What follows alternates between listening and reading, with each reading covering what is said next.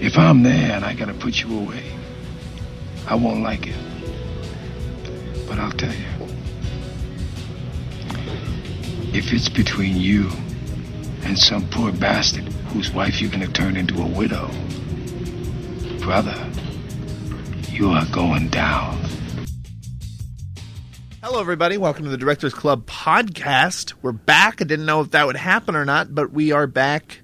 We resolved our issues. Yeah, we rectified things. Jim rescued me from my my little church meeting that I was going to. Patrick, it was a cult. It was, well...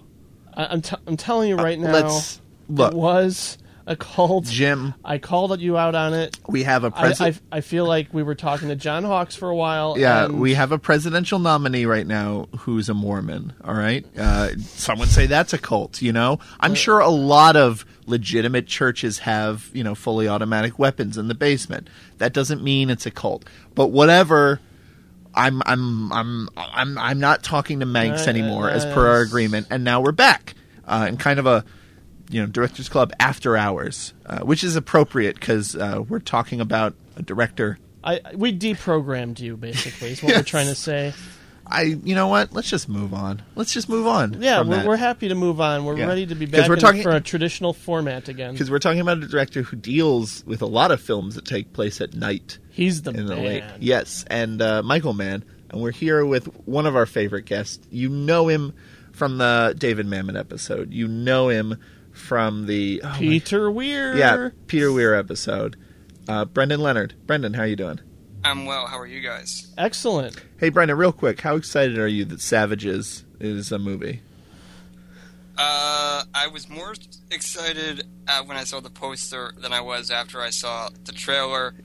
And I'm less excited about it now than I was before seeing the trailer. Yeah. Mm-hmm. No, it's true. I do hope that, you know, that they are just... I'm hoping this is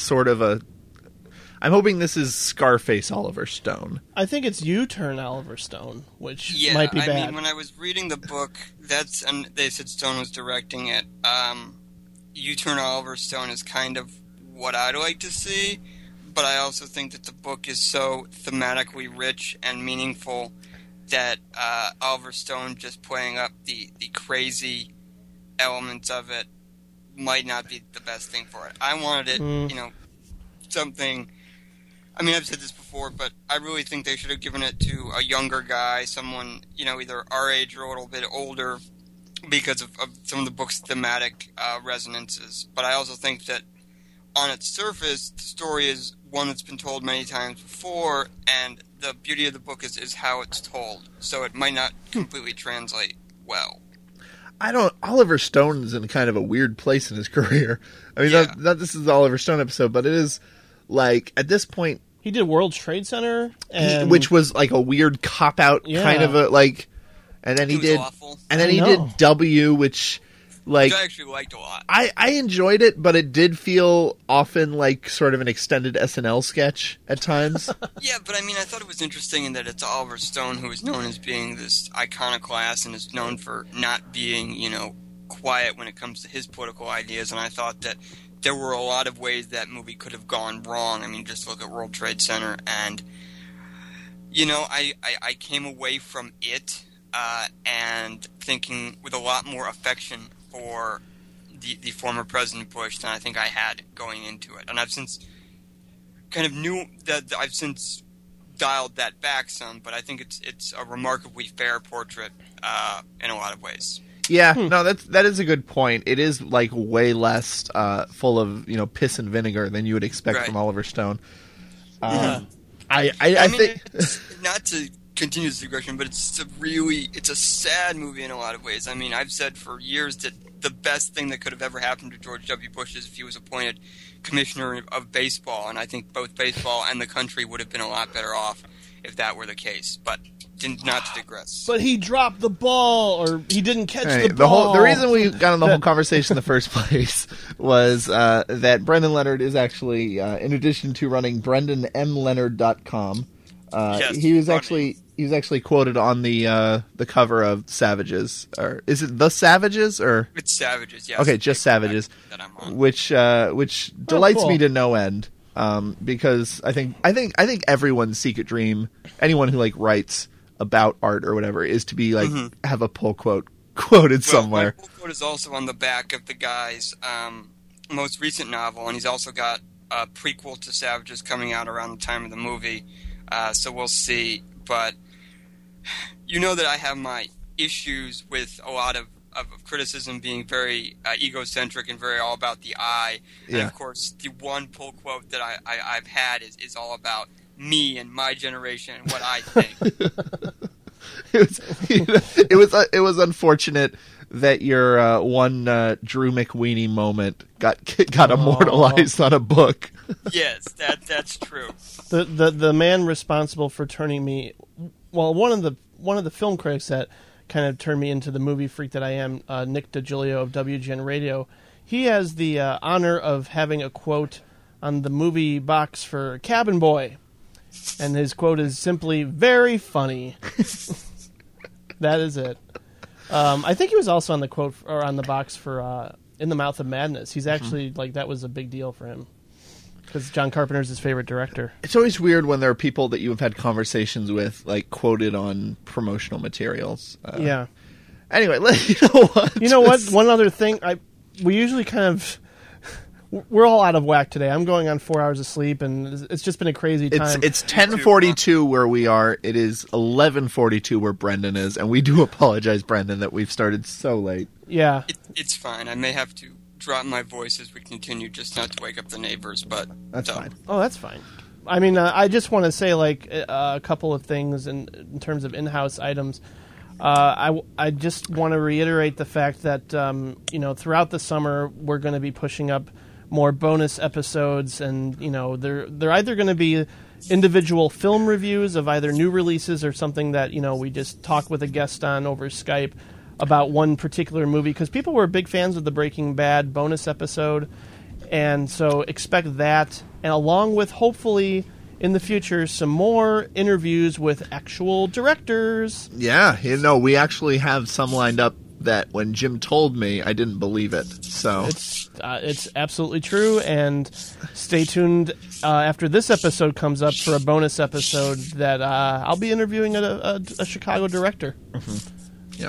So it's going to be exciting for everybody, I think. And the one we do definitely have down is I will be talking with Daniel Kibblesmith. Our good friend Daniel Kibblesmith about the Avengers and the other Marvel films, because I think it's sort of an interesting thing they've done, and he's a comic book nerd, so it's he'll be able to give a perspective on them that I won't. The man who introduced us to Manx. I don't know if let's move on. We can forgive him. In fact, let's go ahead. Do you have anything else? No, I think that's about it. All right, let's talk about what we watched this week. I think we can do that.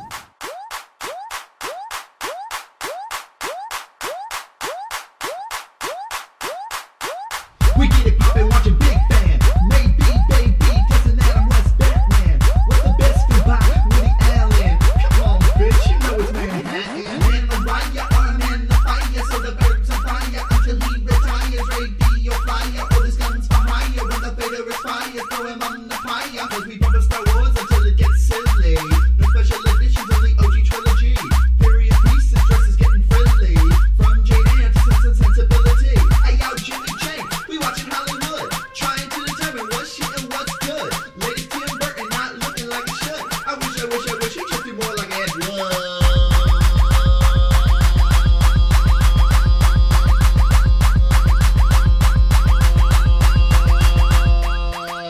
And the guest goes first. Hey, Brendan.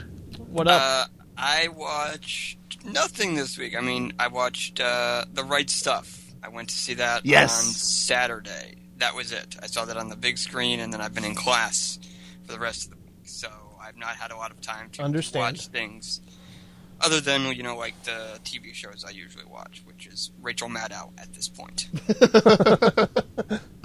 Are you up to date on Mad Men? No. Oh, man. It's on fire. There's amazing. An episode from the third season that I still have to see, and I'm like 4 episodes behind on the fourth season. So I'm probably about 10 episodes behind. Well, fear not.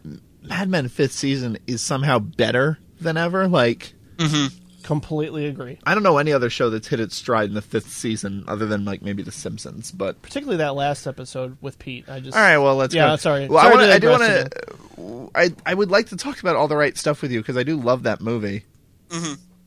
All the Right Stuff? Yeah. Isn't it just the right stuff? Oh, that's right. All the right moves. I'm thinking of. You want to talk about Tom Cruise's penis? Yeah. I think maybe Leia Thompson's also naked in it too. There's a lot of All the Right Moves, but just The Right Stuff Yes. Yes. is a movie I saw, I think on cable, sometime last year, and Is it on Blu-ray? No. Oh, it isn't. damn. That's No. dumb. But no, I was sort of fascinated when I realized that you just saw it for the first time because Brendan, you're kind of not necessarily a NASA aficionado or expert, but you are definitely like very into the moon landing and NASA, and you've been vocal on Facebook about sort of when NASA got shut down and stuff like that. Yeah, I mean, I think space exploration is important, and I think in terms of achievements of America, the space program was one of our biggest accomplishments, I think, as a country, and I'm sure I wouldn't say Kubrick would say as a race. Yes. As I mean, a I wouldn't species. say I wouldn't say I'm an aficionado, but I'm definitely a bit of a NASA nerd because and I think it's just part of my family. My grandfather was actually one of the first guys that worked for NASA way back when it was NACA, before it was even called NASA. So he was a structural engineer for them for going on, I want to say, almost 40 years. And he met my grandma there, and so there's space roots in my family.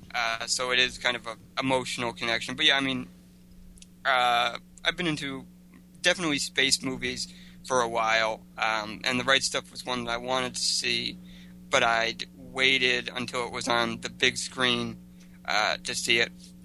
Just because there are certain movies where I rented it on DVD, and I was like, I put it in, I could tell, it's just something where the scope is not going to be as impressive on television. Especially early on in those sort of test pilot scenes.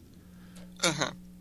I mean, but what was interesting to me about it is the way he does the portrayal of space, because it was made in the early 80s where special effects were advanced, but they weren't at the advancement of, say, an Apollo 13 or even a From the Earth to the Moon. So he almost does this weird kind of tonal capture of trying what it might look like to be in space, where it's almost like it reminded me a lot of like the opening and the end of Tree of Life with the light and the patterns on the screen. So I thought that was an interesting approach to space, portraying space on screen. Yeah, that was interesting. I remember actually being in an English class, and we were given a segment from the book The Right Stuff by Tom Wolfe. Tom Wolfe, right. And I remember, because I grew up in Houston, and everyone I knew either worked for NASA or knew someone who worked for NASA, and I feel like everyone on my block got to go see was invited to go see a shuttle launch in Florida, except for me. But what was funny is I read it, and I read about all those test pilots and about how crazy they were, and I was saying, and like when we were asked to give our thoughts about the piece or whatever, I said, well, it's very unrealistic because astronauts aren't like that. Astronauts are all scientists and dorks and stuff.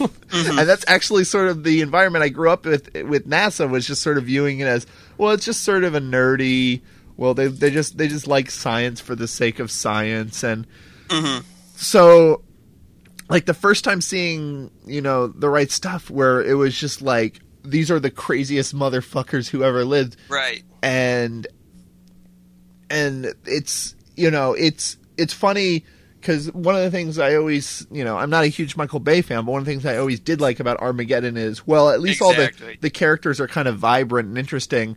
But then, like, you see The Right Stuff, and you're like, oh, like, these are characters that are vibrant and interesting, and also, like, are real people. Like, even, compared to The Right Stuff, like, the characters in Armageddon is very silly, and So, but it's such a exciting movie, and it's fascinating how I'm always fascinated by movies that are able to have that epic a scope without telling a single story.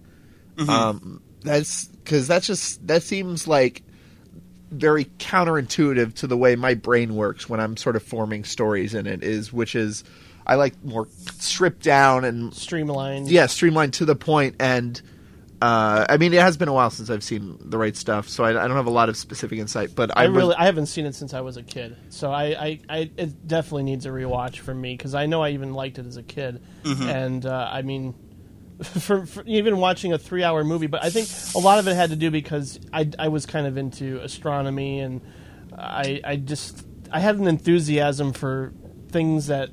Like, oh, my dad got me a telescope, so I'm going to get into this, or whatever. And, at the time, like, I remember him and I watching Invaders from Mars, and it was so bad, but I still loved it just because it had that element of enthusiasm from the kid because he loved the idea of going into space and seeing, like, an actual portrayal of an event that really happened was even more exciting for me. And I thought the movie at the time was more than just entertaining; it was educational too.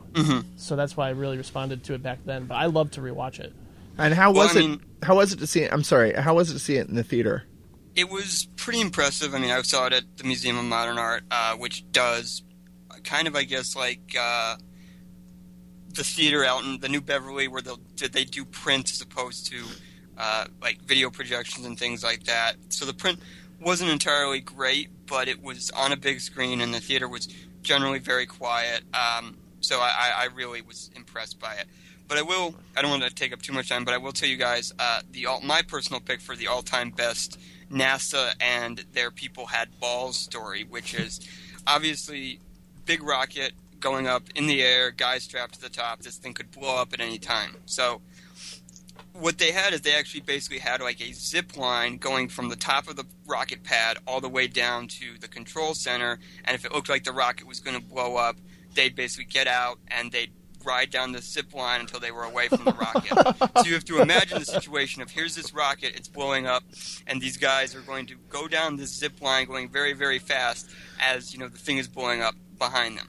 But the best story comes from the pad leader, and the pad leader was kind of the scientist or the engineer in charge of making sure that everything went all right. And it was this guy named Gunther Wendt. And if you've ever seen like the old footage, he's an older guy with glasses, wearing all white, and he's got one of those caps. So there was a rumor going around, and I'll actually read the story itself. This is from Craig Nelson's Rocket Men, which I actually have with me. So this is Gunther Wendt talking about how one day I got a call.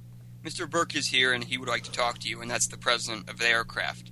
So the guy comes in, and he says, there's something bothering us in St. Louis. And Gunther goes, what's that? He said, well, there's a rumor going around that somewhere in the white room, which is the room at the top of the pad, you have stashed away a pipe or something, and you would be willing to kill somebody if they block the exit to get to this wire in an emergency. Is that true or false? So Gunther says, Walter, let me give you a background. When they are flight pressurized, if they spring a major leak in the hydrogen tank and find a hydrocarbon, we are in a hell of a big flame pit. I have thought many, many nights, long and hard, how I can save people. The elevator is no escape. We have a slide wire, but to the slide wire is only one inward opening door. It cannot be made an outward opening door. If somebody panics and blocks that door and he's bigger than I am, I will remove him by any means, and if you'd like to see the pipe I have stowed away, I'll show you the pipe. And so the president of McDonald went back to St. Louis. Oh my God. Oh, wow. So it's like little decisions on every level that are just, kind of what I dig about the space program, what I find, inspiring and impressive. Like that. Yeah, that's cool. Yeah, and I don't know, and this is definitely a movie that helped me appreciate that, especially because I was sort of exposed, to the space program, growing up in Houston in the twilight of the space program, where to me it felt like, well, NASA hasn't done anything interesting in so long. It just seems, it was nice it was so like refreshing to see its roots and be like, oh, okay, like this is something that's great, and no, that's a great movie. Yeah, I'm excited to watch that again soon. So I rewatched a movie that just came out on Blu-ray, and I kind of want to give a shout out to this production company, Synapse Films, because they're putting out movies from the like my teenage years where I would go to a local video store and I would get the 5 for 5 deal where you get 5 movies for $5 for 5 nights. And, I had a friend who lived really close. He would just come over every night and we would watch a different horror movie. And oddly enough, the mom and pop store owner of this little video store never really took the whole, you got to be a certain age and thing seriously. Although I remember, him calling up my dad about, like Dead Alive, calling up my dad and saying, your son wants to rent Dead Alive. And my dad was, it's okay, he can watch what he wants. By the way, there is a great, some film site, I can't remember which at the moment, I apologize for that, posted something on YouTube, which was a 2020 special, 2020 segment from 1983 or something, called VCR Horrors, and it was about this very thing about do you know what your children are watching? And They're watching Evil Dead 2. Evil Dead 2 was on there. Nice. Slumber Party Massacre, all those things, and they were just, and it's so fucking funny. I'll put it on the blog because you have to watch it because they call it they're called gross 'em out flicks, and they watch them at gross out parties. It's one of those things where it's teenagers are listening to folk music, but is this subversive? It's just so out there and removed. Yeah, so I mean, I'm really grateful. Synapse Films, they're putting out some interesting stuff. Because I am, as everybody knows, Sam Raimi is one of my top favorite directors, so I basically try to see anything he was involved in. But what had an interesting parallel to this particular movie called Intruder from 1989 is that I discovered it, again, through reading a Quentin Tarantino biography, and at the end of the biography it listed his top 50 favorite movies or whatever in no particular order. Other than Rio Bravo being his favorite. Everything else was just sort of listed randomly, and there was this movie there called Intruder, and I saw it was credited to one of his friends, Lawrence Bender, who co-wrote Pulp Fiction with him. I believe it might have been the Bruce Willis story. So it's interesting how Sam Raimi... I think he's his longtime producer, isn't he? Yeah, totally. Yeah, so they're really good friends, and he co-wrote this crazy little slasher movie, and Sam Raimi's friend Scott Spiegel co-wrote it and directed it as well. So it's just really interesting, the whole 6 degrees of separation in terms of my favorite filmmakers at the time. And the fact that I kind of wanted to see a lot of different types of horror movies. But this one, to me, even when I was younger, stood out because I am a total nerd for interesting POV shots, weird camera movements and camera angles, mostly because when I first saw Evil Dead 2, I was just like, how the fuck did he do that? How did he, how do you make the camera move like that? Or, just really interesting techniques that I wasn't used to seeing being done, especially in horror movies. And I found Intruder to be inventive, mainly for the cinematography. I know there's some quality kills. I think that the gore quotient is there. The meat hook. Yes, that's Sam Raimi. Sam Raimi himself. He plays the butcher. Sam the Butcher. Yeah, he gets his face put on a meat hook. That's great. Yeah, and it's kind of weird though that they put Bruce Campbell on the box, even though he only appears at the very end as a cameo. He doesn't play a big role, but of course they want to promote the name and get people to see it. But I just kind of wanted to bring up this fact because rewatching it on Blu-ray, it was really cool. And to this day, I still think is that shot on film?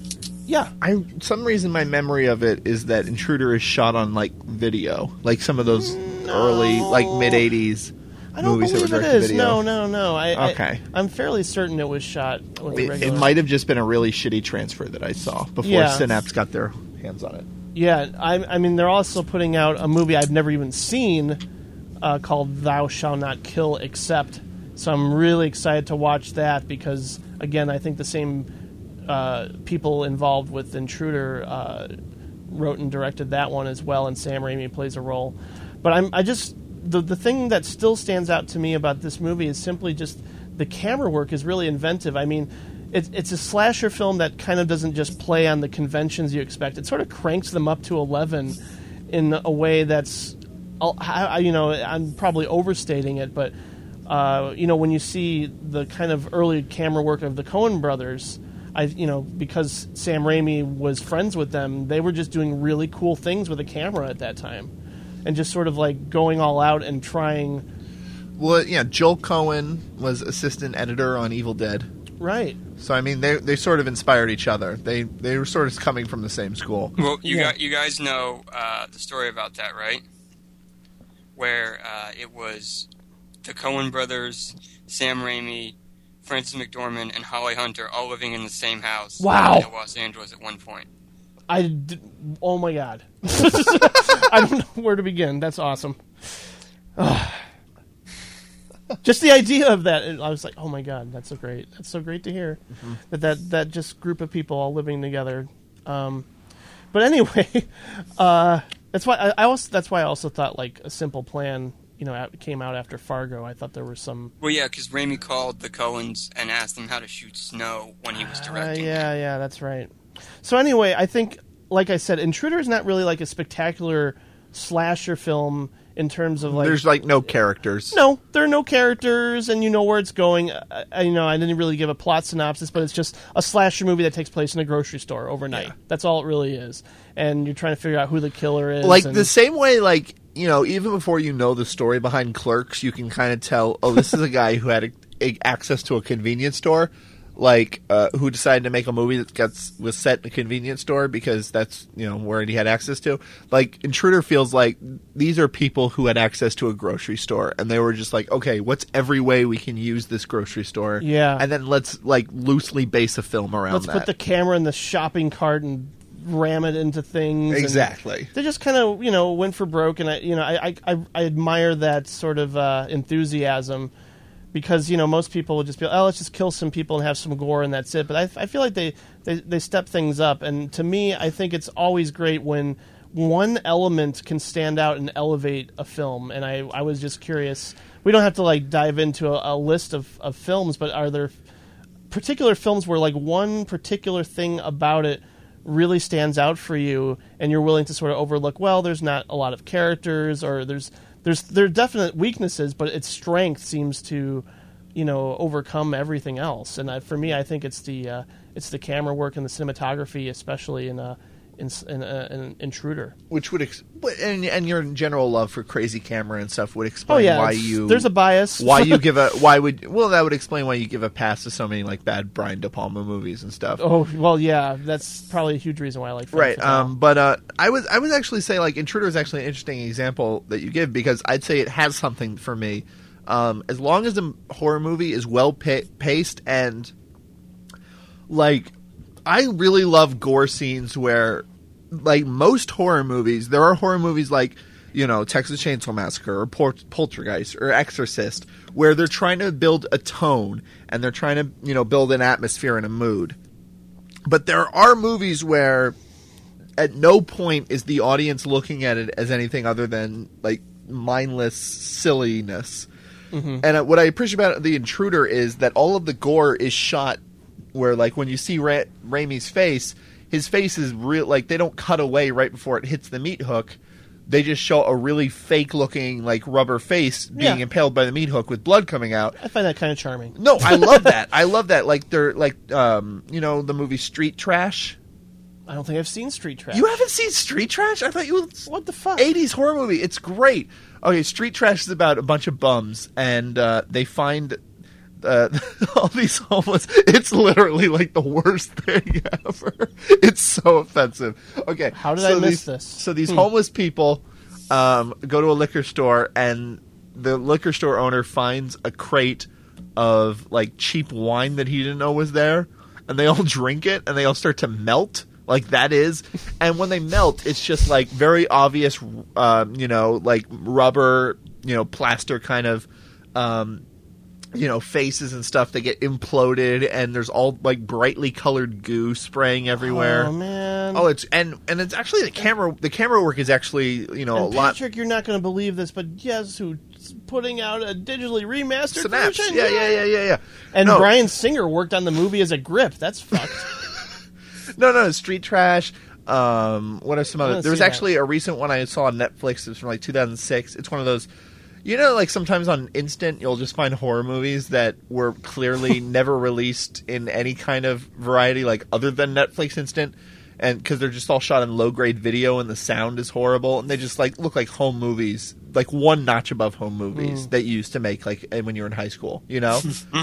Like there was a movie called 100 Tears about a killer clown, and the kills in it are very like the film opens with him taking out an entire halfway house, which again is just such a great, like there's all like you get like about like 3 minutes of all these junkies and heroin addicts like sort of talking about the struggles. There's some that are succumbing. They're like, oh, do you know someone who I can score from? And there are some who are trying to get their life right. But then a clown with an axe comes in, like a big plastic axe, and he just chops everyone. And all the effects are really horrible. And the blood is a little. It has that thing where the blood isn't quite the right color and it's a little too watery. I don't know if you've noticed this with. Sometimes it doesn't. I mean, CGI blood is what bothers me more. No, I'm not saying it bothers me. I'm just saying like it's just a thing with with like no budget horror movies is that the blood is always super watery. And don't you hate clowns? Me? No, I don't care. I'm probably just getting you I'm confused indifferent. with a different friend. My girlfriend is terrified of clowns. Oh, okay. I'm indifferent on them, but it like the kills are very silly looking, but it's a silly movie, so it works. And I prefer silly looking, kills where they don't cut away right when it cuts into the fake head, to, oh no, we want to maintain an atmosphere. No, you don't. Like, understand what movie you're making and do it.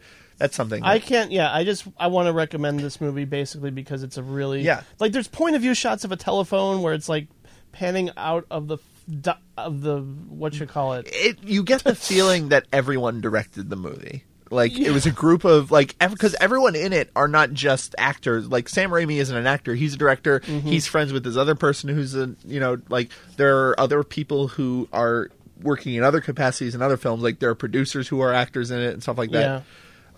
Sometimes I'm just an easy sell when you do goofy things with a camera. Like I'm going to get a major boner when I rewatch Panic Room for sure. Yeah. Like there's a camera going inside of a keyhole. Holy fuck! Is there an example like that you can think of, Brendan? I mean, there's stuff that I'm a sucker for. Yeah. I mean, I guess like since we're talking about horror, I really like the opening credits to Halloween H2O. Where there's like the articles of kind of the time between Halloween films with Donald Pleasence's narration from the various movies. I remember really liking that, despite the movie itself not being very good. But I mean, metatextual stuff will generally get a movie points. Good performances, or if there's like something that I'm really interested in and I watch it for the first time. And they don't screw it up, like in terms of their portrayal. I guess Titanic, for example. I remember I was a Titanic nut when that movie came out. I remember being really impressed, even now, with that. Or Gangs of New York, similar thing, even though Gangs of New York is not a very good movie. I think the production design and the portrayal of that time in New York is pretty impressive. And then, there are actors who... I'll watch anything in, or I'll tend to give a pass on. So, yeah, sometimes the strength of a movie can just appeal to me, to where I don't know. Sometimes I do become oblivious to the weaknesses, or at least I'm aware of them. But because the strength is something I love so much, I'm just like I'm willing to go with it. I'm willing to say it's worth seeing just because of this one cool element that I think is special. Oh, other things I like. I'm sorry. Go ahead, Brendan. I keep coming back to Streets of Fire, which I think it's an amazing movie. It is, but I know that there are elements to the movie which I think are, there are elements which are not objectively very good, but the overall kind of tone and what it tries to do, and the frequency with which it succeeds, is so earnest and endearing that I have to, give it points. So Yeah, I was going to say, one other thing gets me is and this is probably a big reason why I love Robert Altman so much, is I love sort of... You love it when people talk over each other. I you really like you it. love it. Yeah, no, I love sort of anti-authoritarian, sort of countercultural... Like for example, I think the ending of Strange Days, where everyone beats up the riot cops, is really silly and really dumb. But at the same time, it's images of a crowd beating up riot cops, and my hatred of cops and my love of the individual triumphing over government is so strong that I love that ending, even though I think, in terms of how it's portrayed, it's super cheesy and silly. Yeah, remember when we had that argument when you just wanted to make Cop Killer by Body Count the theme song for the show? Yes, Cop Killer is my favorite song. Right. Justice for Trayvon. That's all I'm saying. No. So I guess now would be the wrong time to bring up Alien Nation, right? Oh, God. Yeah, exactly. Nice. Because that's another one where there are elements to that movie which are not very good, but so much of it, the performances, Mandy Patinkin especially, they sell it with such earnest, they sell it so effectively that you can be like, they pulled this off enough that I'm going to give them a pass on the stuff that they didn't pull off. I actually, I'm moving soon. Actually, to the big city, to the moon. Yeah, to the city. So I've been selling a lot of my DVDs, and I was in a disc replay, which is sort of like a disc resale, DVD and CD and video game resale chain that and is Blu-rays now. Yeah, and Blu-rays, of course. That it's in Illinois. And I saw the complete series of the Alien Nation TV show. Oh my God! And I was like, "Oh, that is a concept I am so on board for." And I almost, I almost took. No, go ahead. Sorry, no, I didn't see the series. Are we going to do the Altman thing now? Yeah. No, go ahead. No, really, go ahead. I didn't see the series, but the movie. The movie is very enjoyable, and I think they've been talking about rebooting the series for a while. And if there was ever one that could use it, that's one. Interesting. So. Yeah, no, I love the concept, and I almost took all of the money I got from selling. I sold Inseminoid. I sold a season of Homicide: Life on the Street. I sold. Oh. Yeah, I know. Well, it was season 3. By the way, everybody, Homicide: Life on the Street is great, but seasons 1 and 2 is all you really need. It comes in one set. Season 3 is where it becomes more of a typical cop show. First 2 seasons are great, but anyway. Speaking of aliens, you should talk about David Lynch for a minute. I would no. I was going to talk about Mulholland Drive for what we watched this week, but I'm thinking that is too big a conversation. It is a very big conversation, and it's and I also want to rewatch it because. And if you haven't seen it recently, it's not the kind of movie where it's easy to remember what happens because while you're watching it, it's hard to keep track of what's going on. It certainly is. That Naomi Watts is really incredible in that movie, though. No, she's great. Yeah. There's a lot I like about it, and there's a lot I dislike. But I would actually like to talk about King Kong. Which version? The original, the Marion C. Cooper version that I watched recently, and I still love. Sure. I think there are a few movies where film technology, as far as special effects and stuff, makes such a huge breakthrough, but also the movie that breakthrough debuts with has fits it and utilizes it perfectly. I'd say the best example other than King Kong would be Toy Story, where CGI was just good enough that you could depict shiny plastic toys, but you couldn't depict real. All the people in Toy Story look kind of weird and gnomish, but the toys look great because you don't have to deal with skin textures or actual hair or anything like that. Mm-hmm. So and that was the store, and it was. And I don't know. A lot of people probably don't remember. Toy Story, the original, is only about 74 minutes long. Really? Oh, wow. Yeah, because they couldn't really afford a movie to be that much longer. Because at that point, the process of, as silly as it sounds now, at that point, the process of a computer animated movie was so prohibitively expensive that they, but that ended up working to the advantage because it's a very tight movie and it's very well utilized, and everything about that's perfect. And I think have like 20 minutes of credits after that. Yeah, no. Well, that's what Master of the Skies did with Dana Carvey. Like, it was 60 minutes long, but it was like 20 minutes of outtakes and credits. Really? To stretch it out to 80 minutes. It wasn't that long. It wasn't 20, was it? Maybe I'm exaggerating, but that'd be great. Oh man, I hope Lars von Trier does that sometime, where he makes a movie that's with 30 Dana minutes. Carvey. Yeah, I hope Lars von Trier and Dana Carvey and Kevin Nealon, everyone from that cast of SNL. They all get raped. Yeah, well, it is Lars von Trier. It's not going to end happily. No, but King Kong is like perfectly utilized. Where I have actually not seen Peter Jackson's version, so so if I speak out of turn, I apologize. But I liked it. I mean, I kind of like it too. Yeah. I really do. I mean, it's flawed, but I like it. 6 or 7 years after it came out, so I was not. To me, the difference, it's not really a movie for me, because to me, the difference between the best CGI and the worst CGI is not that big. Like, to me, as long as, I know it's not real, and it's clearly not real, then it's just equally distracting. So I wasn't excited to see Peter Jackson's. I still haven't. I probably will. I'm sure we'll do Peter Jackson sometime next year. Yeah, we should, definitely.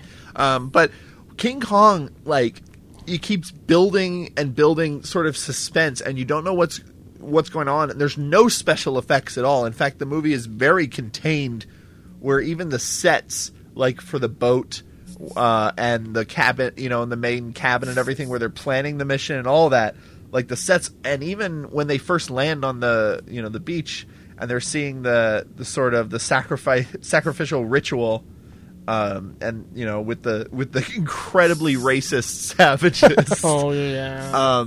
It's all very small and contained, and there's not a lot of special effects, but you have that giant door, and if you see a closed door that is that big, you're like, what the fuck is behind it? And that's so effective, and I mean, it was used in Pulse as well, by the way, Jim, before you leave tonight, I need to make a list. I'll lend you Pulse, because Okay. it's great, where people are taping off doors, and before you know what's going on, you just see a lot of taped off doors. Not and the stuff. Veronica Mars, Sam Levine version. No. So you see, so it just, and at that time, I don't think the special effects in King Kong were real enough that that anyone thought it was real. I'm sure maybe children did, obviously, but no right thinking adult thought, oh, that's a real monster, and they fled the theater. Mm-hmm. But at the same time, nowadays, anything spectacular that happens, we go, oh, it's CG, it's CGI. Yeah. We just throw the CGI, even if it isn't CGI, they're for what we're going to be talking about Heat later. There's a scene in that where I was like, oh, it's green screen, and apparently it isn't. But it looked green screen to me, and I'm just so used to it green screen being used that I figured, of course it's green screen. Yeah, I know we'll be talking about David Fincher, and there was one thing where everybody was talking about when Social Network came out was digital breath. They did really bad digital breath. Yeah, that was distracting. That's kind of stuff really bugs me. But why is that necessary?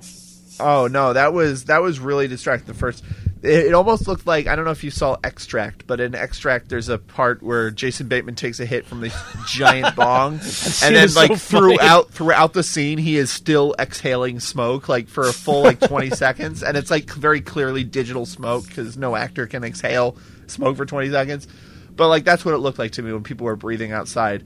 But anyway, back then, they didn't know how stop motion worked. They didn't know what the fuck was going on. Yeah. They knew, and just the idea of, I don't know how you did it, is even if you know something is fake, it's still enough to dazzle you. And I think the payoff is so great. And I forgot how fucking brutal the excavation into Skull Island when they're saving Fay Ray.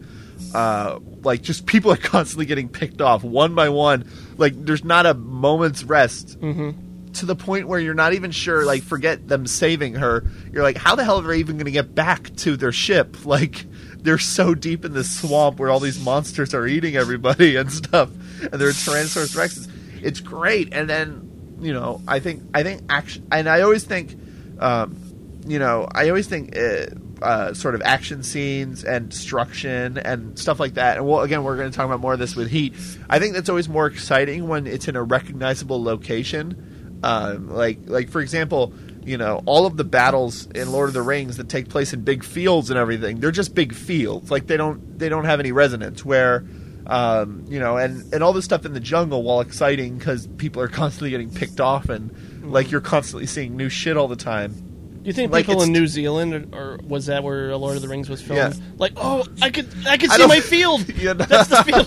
That's the field where we hung out all the time. But when King Kong hits New York and suddenly he's wreaking havoc there, it's such a great payoff when you already thought the big King Kong payoff had already happened. Mm-hmm. And it's a tight movie. It's I think it's only like 80, 90 minutes or something like that. Yeah. As opposed to the 3 hours of Peter Jackson, which again I think they had a lot maybe of deleted stuff, like that spider pit sequence, which Peter Jackson decided to throw into his version and stuff. Right, because it's sort of a famous. I think the spider pit is second only to the drowning girl in Frankenstein as far as infamous scenes that were cut out. Yeah, that makes sense. For being too graphic early on, but no, it's awesome. It's still a great movie. King Kong is great, and it holds up. And even the fact that it's kind of meta, because one of the main characters is making a film about an adventure to an island in which they capture a beast. Like, the film you're watching isn't far from the exact film that is described by I can't remember the character's name, but the director character. Carl. Yeah, Carl something. Yeah. So even in that way, like, it almost reads like even the racism and sexism, like everyone's just like, oh, women just get in the way, and even here, like it's very racist and sexist movie, but it almost even works on that level just because you're imagining, the directors of this are like the director in the film, which is, he's sort of a rough adventurer guy who's... And again, like, just how we were talking about, certain things being very endearing, just the organic stop-motion animation, him on top of the Empire State Building with the airplane, I don't know, that still will always make me giddy when I see it. I love it. And actually, like, one of the things that work to their advantage is he has long, King Kong has long fur, so the fact that you can tell that he's been fiddled with in between every frame because his fur keeps moving, and so like the model is consistent. It almost like you can read the fingerprints and stuff as, that's his fur rustling in the wind. Like there's a lot of things where things that could be disadvantages, they work to their advantage. I love King Kong, and I wasn't sure if I'd still love it as much looking at it with a critical eye, and obviously this being 2012. I'm not going to be impressed with the special effects. They're not really going to wow me, but no, I still love that movie. It's you should. I've never seen the one with Jeff Bridges that came out in the 70s. No, neither have I. Yeah. I heard it was bad. Yeah. I think that's about it for what we watched this week. I think it is, indeed, yeah. And by the way, we did see Cabin in the Woods. Yeah, but we're not going to talk about it because people are being pissy about spoilers. Even though it's not a movie you can spoil, the premise is set up in the first 10 minutes, and it does not deviate from that premise, and there is no twist. So we could talk about Cabin in the Woods all we wanted, and we would not ruin it for you. But because everyone else on the internet seems to disagree, we're going to go ahead and hold off. It's really good. I had fun. Yeah. Brendan, did you catch up with that one yet, or... Not yet. Okay. I'm pretty behind. You like meta stuff. You'll like it. Yeah, I think so. I do, yeah. I mean, and I was like, I didn't know when I was going to see it, and unlike my fiance, I'm less kind of picky about spoilers, so I kind of follow things. It's terrible and I shouldn't do it, but I kind of follow things as they're going on. So I read a little bit about kind of what the big twist is and what the movie is about. But I mean, it definitely sounds interesting, and I love Joss Whedon, and I'm excited to see it. So... Oh, I'm interested to just get your perspective, because you're going in knowing what the big reveal is, so to speak. And I mean, with that's kind of like how I enjoy horror, is I kind of like to know what I'm in for before I go in, so that way I can prepare myself for it. Like, I think I wouldn't have enjoyed Antichrist nearly as much if I hadn't known what was coming. So, I think I'm the opposite. Yeah, honestly. I think we were kind of having like a debate on Facebook about that, and I kind of go either way. Like I'm okay if I'm spoiled, or you know, if especially obviously if I read a book ahead of time, I'm kind of going to have preconceived expectations when I see a movie adaptation. But I mean, I'm not saying, I wasn't trying to say that like, oh, you know, it doesn't matter, and it's, you know, you're going to have the same experience if you know something versus if you don't. I think it's better not to know. Right. I mean, I do think it's better not to know. I mean, but when you've had Wire spoilers, when you've had Omar's death spoiled for you, like, as you're getting ready to watch the episode, that pretty much kind of is like, well, you know. I think there's also a big divide maybe between people who grew up with the internet, like, who, when I say grew up, I mean they grew, like, they're, as a film fan, as a cinephile, they grew up with the internet, and people who didn't. Because, like, there's tons of Hitchcock films that, just by reputation, I know so much about them and the twists and stuff like that, that before I ever saw them. And that's, you know, that's true for a lot of movies, just because, you know, you get familiar with what they're known for and what the discussion is and what the debates are, that you have a very good working idea of a lot of classic films before you actually see them. And I think maybe people who, you know, if they were born earlier and they became a film fan and they were sort of discovering stuff very much on their own, and they didn't have these kinds of message boards and stuff, and, you know, and Facebook, like, they're just not used to that. Right. You know, I mean, Hitchcock, maybe it would be the same because there's so many books and stuff, but I feel there are very few, like, quote unquote classic movies that I don't have, that even if I haven't seen, I don't have a grip on what they basically are. Yeah. I mean, you know, it's. I think ultimately it comes down to execution, and I guess it's also maybe how I like to watch movies. I actually had a conversation with someone in my classes today. Is when I'm looking at a work of art, I can both simultaneously be appreciating it for the work of art it is, and then also, you know, kind of deconstructing or like looking at a sentence and be like, wow, that's a really well constructed sentence, and I see what the author did there. So it's just, I guess it's just kind of how I view certain types of art, whereas theater is one that, because I'm not too familiar with how everything is put together, I can go in and have a much purer emotional experience than something that I'm, you know, interested in looking at how it works from a technical standpoint, in addition to enjoying it from an emotional one. So that's a good point. Definitely, I think it's interesting just even bringing up how aware we are now of things thanks to the internet, but. You know, when even in 1999, when The Sixth Sense came out and the internet was sort of new and fresh at the time, but I feel like, I wonder, you know, if that movie had come out now, people's sort of don't tell anybody, you know, that sort of paranoia about it wasn't sort of there when The Sixth Sense came. Obviously, I wasn't about to, walking out of the movie, I wasn't about to tell everybody, oh my god, you know, the ending of it. Because you kind of wanted people to figure that out on their own as they're watching. I do appreciate that in 2012 on a podcast about, you know, pretty much for not casual fans of film, you did censor yourself from revealing the end of Sixth Sense. True. Yeah. I wonder if there are anyone listening who don't know what Rosebud is. Everybody was dead. Yeah, you know, exactly. No, it's an interesting conversation. It is. I would actually like to have the spoiler conversation in more detail, maybe on a future episode or whatever, because it is something that I find is often very silly, and, you know, people get worked up about very little. Yeah, I would agree with that.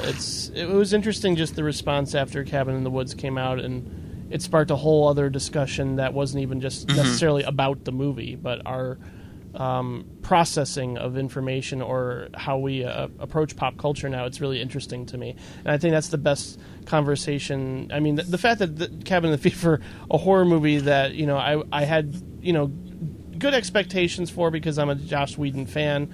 It turned out to be, you know, a fun movie, but I enjoyed just the after, you know, effect, of how people are responding either to the movie or just to the genre now. You know, I like that everybody's having an intellectual discussion about horror films now, and I you know, I don't want to make this a long conversation about Cabin in the Woods, but I still feel like that. I'm not saying people are reading too much into it, and I think there's a lot of things in the movie that are worth bringing up maybe when we do a spoiler discussion about it, but we can move on. Yeah. because we have a great director to talk Yeah, about. That Michael Mann. We do. Yeah, I'm excited. So let's talk about our director, eh? Yeah, Michael Mann. Mann. What was that at the end? Manhunter, the Insider. Miami Vice and Public Enemies. Collateral, Last of the Mohicans. Ali, Thief, The Keith, and of course Heat. Started out in 80s TV about a vice squad somewhere in Miami.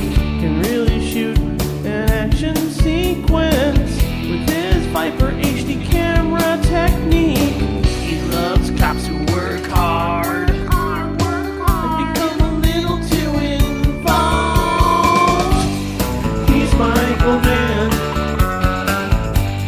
He's Michael Mann. He's Michael Mann. Self-contained action thrillers. He grew up over here in Chicago. His favorite movie is Apocalypse Now. It was all about internal struggles between police and criminals. Can I buy you a cup of coffee now? I really love the shootouts. And the silent endings, oh, wow! He's Michael Mann. He's Michael Mann. He's Michael Mann. Can you hear me? I said, he's Michael Mann. Michael Mann was born in the Humble Park neighborhood of Chicago, Illinois, where he immersed himself in the emerging Chicago blues scene of the time. He graduated from the University of Madison, Wisconsin, with a BA in English, but after watching Stanley Kubrick's Dr. Strangelove, he became obsessed with film and went to get a graduate degree in film at the London Film School. His early work included television programs like Crime Story and Miami Vice, but it was films like Thief and Manhunter that first put him on the Hollywood map. But in 1995, it was the film Heat, a remake of his 1989 TV movie LA Takedown, that was turning everybody's heads. Now, at the time this was released, Consider my head turned. yeah, it turned everybody's heads. People were turning their backs on the movie screen, and Michael Mann said, "Wait, I have an epic." And they go, "All right, you have our attention." I can feel it.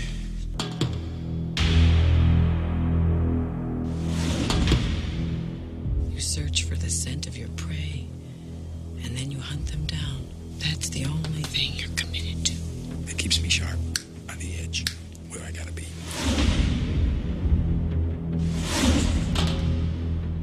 You want to be making moves on the street, allow nothing to be in your life that you cannot walk out on in 30 seconds flat if you spot the heat around the corner. No, my life's a disaster zone because I spend all my time chasing guys like you around the block. I do what I do best.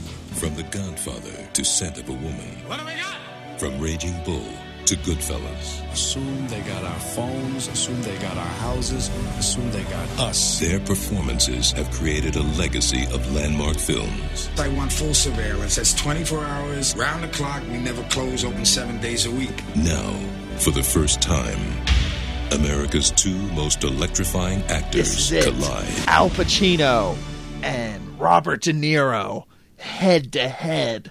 You know, where the implication is not only that their characters are, in competition, but that somehow this film was a competition, like an acting competition between the two, which I get why. I mean, it is the first film where they have a scene together. They were together in Godfather Part 2, but they're in different timeline. They're, the chronology was all mixed up, so they didn't, have any scenes together. But And then when that movie Righteous Kill came out and they were together for the whole movie, it was like, whatever. yeah, no one gave a cares? shit because it's a horrible movie. Yeah. But I get why you would market it the film like that, but it's very kind of a crass approach, and it's completely opposite of what the film actually is. Which, one of the things I sort of only truly realized this time around was that it isn't just about those two characters. I used to view everything in this movie through the lens of those two characters, but it really is about the sprawling LA crime scene and all of the levels, whether it's some shady lawyer who is working some illegal stuff, or it's Dennis Haysbert who's a former thief who's trying to get his life back together, or it's a fucking madman serial killer. It's basically like the Magnolia of crime. It is the Magnolia of crime dramas, but what makes it incredible is that never at any point when you're watching it do you think, oh, he's trying to do Nashville. Like it doesn't feel disparate ever. The editing of the film is very interesting. The way it tells the story, it will edit from one emotional beat to the next emotional beat, where it'll have Val Kilmer, arguing with his wife Ashley Judd, and then it'll immediately edit to Al Pacino out late, working, avoiding his own wife. And that's sort of, it finds like sort of an emotional through line through all the characters, and that's how it tells the story. He's really interested in the characters' personal lives. Yeah, but I do want to go back to the idea of, because if I understand correctly, right, that was sort of what you were expecting when you first saw this, Jim. You were expecting Al Pacino, Robert De Niro face off, because you didn't like this movie when you first saw it back in 1995. When it first came out, I don't know if my expectations were pretty high for it, and I remember. I mean, I wasn't obviously. I had seen Pulp Fiction. I was a huge fan of movies at that point, but Michael Mann wasn't somebody that was on your radar. No, he wasn't. He wasn't a filmmaker that was like, oh god, I can't wait to see the next Michael Mann movie. At the same time, I realized he was very well respected. A lot of my, a filmmaker like Quentin Tarantino would certainly cite him as an influence, or, Jonathan Demme. Like, just there were a lot of filmmakers at the time who were saying Michael Mann, he's an amazing filmmaker, and it's got a lot of great reviews when it came out. And I was just surprised, and it could have just been because of the hype and just because of what I had heard about it, that I wasn't really involved with it as much. I thought it was too long, and there were too many detours involving these side characters that didn't seem as interesting, or didn't seem like they had a big role in the movie. And that's kind of, it's like the opposite. I had a complete opposite reaction this time, and maybe it's because I'm more attuned to like approaching things. Even though I've only seen one season of The Wire, I feel like I'm willing to go on these detours with these other characters, because I can sense that they're not just there just to fill space, or, just to be indulgent, or just to have other side characters, just to have more characters. I think there is a point to any small scene, any little interaction we have with a side character. And, it could be somebody like Ted Levine or Ted Noonan here, who just, or Tom Noonan, I should say, who just show up, for a scene or two. This movie is fucking amazing, and I am so glad I rewatched it now with sort of, with a different perspective on it, because I think it is epic, and it definitely is one of the greatest action films ever made. And I certainly, when I first saw it, I was obviously riveted by the chase sequence that everybody, the bank robbery and then the chase sequence that everybody talks about after watching this movie. But now, I mean, obviously when you see the opening scene, you could see where Christopher Nolan got his influence for Dark Knight. Oh, totally. Yeah, that was one of the I was thinking as well. Like the very plain way it unfolds, where you understand the plan by seeing the plan happen. And right. Yeah, for sure. And the masks and everything, and the sort of casual way the exposition is being given. And holy shit, again, still that coffee shop scene, the dialogue is impeccable. Where you mean between between the two of them, because I think, to me, it's not only it's a great example of foreshadowing, it's also you just get to know these characters and find out they're very much alike, and that they sort of recognize that within themselves, and they recognize that we both have a similar moral ethical stance on how we approach life, in a way. I mean, obviously they do it in completely different ways, and they approach how they do things in terms of their job or their profession, or how they make money, or whatever you want to call it. They have different approaches to that, but they still have kind of the same emotional state of I'm dealing with this problem and I'm dealing with that problem.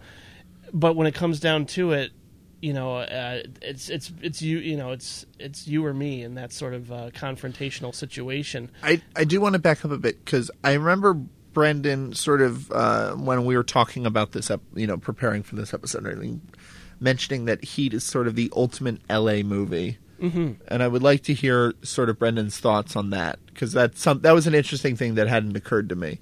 Mm-hmm. Well, I was watching it again, and I don't think it's so much the ultimate LA movie so much as it is the ultimate modern crime movie.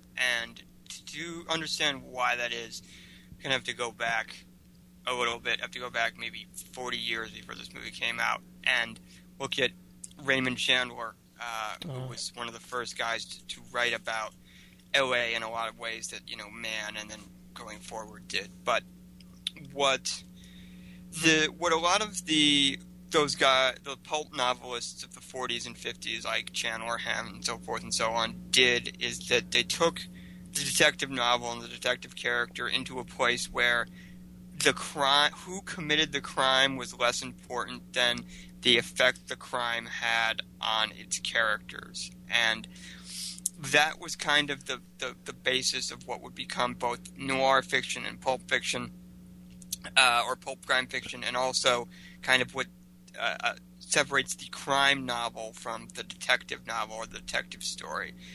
And, there are movies that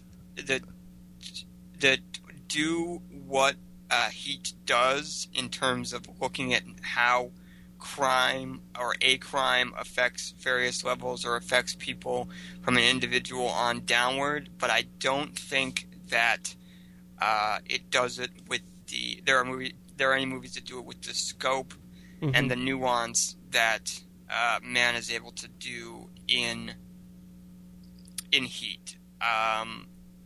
And it's just it really is Altman-esque, or in a way that I hadn't considered until you brought that up, because you really kind of see, what various crimes or what the act of criminals are like in Los Angeles. And there's that very powerful scene where Al Pacino has to stop, or Al Pacino's character has to stop a grieving mother who realizes that her daughter has been murdered by this serial killer.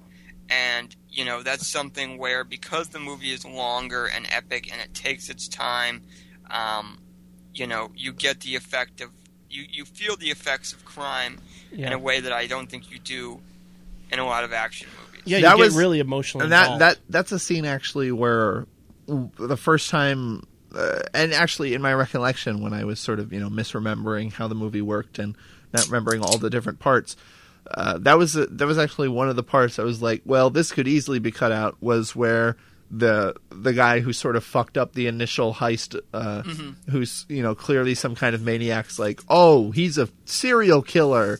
And I was sort of, rolling my eyes at, okay, we had to go there, but the effects it had on, where it led, Al Pacino's character, and the effects on, where, even just the very, very brief scene with William Fichtner and him, where you kind of get because early on in William Fichtner seems like you don't know if he's some kind of ultimate crime boss or what, because he's so confident and he's doing a million of, like, he's working on other deals, and he just picks up a phone and he's like, oh, hey, Robert De Niro, meet this person at this drive-in. He's doing these things so confidently, and because that's sort of the image he has to project. And then you realize, like, oh, he has no idea what he's doing, where he's just picking a random person off the street who is a maniac. Where that character led to was so much more interesting than I remembered, and where I thought it would go the first time I saw the film. As far as the maniac is also the guy who's clearly kind of loose, got loose screws loose and all that. He's also a serial killer, and that's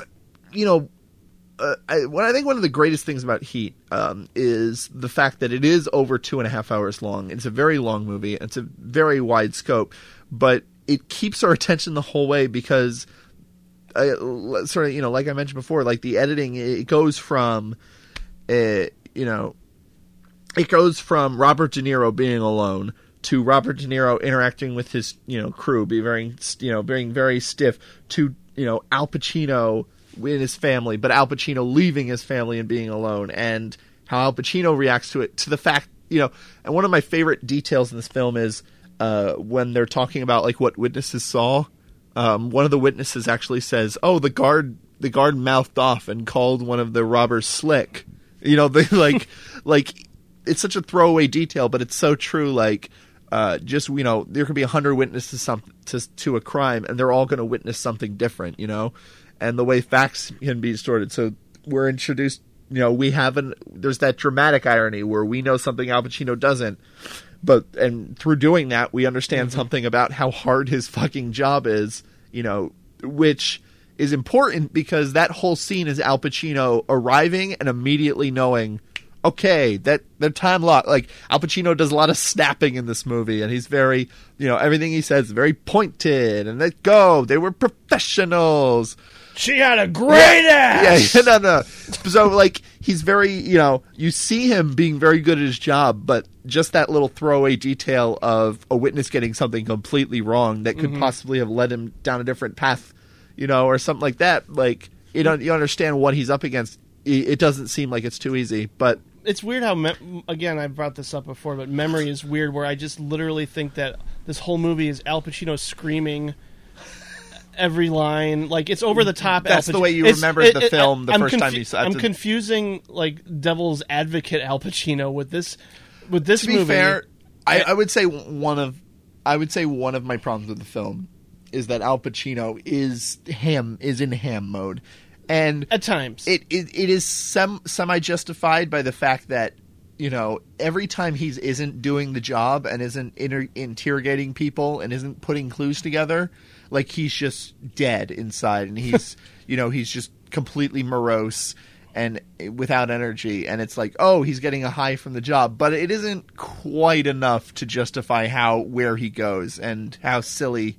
And sort of playing off of that, my impression when I first saw this movie is Al Pacino is over the top, Robert De Niro is bored, and Val Kilmer was wasted. And now, like, what? Like, just that, I mean, how memory changes over time, but it's also just, it's interesting, because my favorite Quentin Tarantino movie is Jackie Brown. That's a 2.5 hour kind of a epic Los Angeles story with... like detours and, specifications of, like, each character has their own song. Which, that it is literally based off an Elmore Leonard. Yeah. And I love that. I think attention to detail works. And it is actually exactly what Brendan was talking about. Like, that film is very much... it's not a noir in style, but it is the kind of story with the twists and turns and the and where the effects it has, where it's focusing more on the characters than it is on the actual. I remember when my dad walked out of Jackie Brown, he was expecting like a House of Games kind of an ending to it, like thinking, oh, there's gonna be some big reveal. No. I mean, that's not how Elmore Leonard writes. It's more about the characters and the interactions. But the other thing that makes Heat so well paced is there are sort of 3 scenes in it that I think are among like the 3 greatest scenes of all time. I think that initial heist is so fucking well edited. Yes. There's such very subtle things that are done to make the spectacle of. And again, this isn't Transformers. This isn't a movie where there are big explosions, but like the impact of the 18-wheeler hitting the armored car is so great. And the way he shoots it, where he has a long shot where you see the 18-wheeler building up momentum, and you don't, you see a long shot of the armored car flipping over, but then you see it.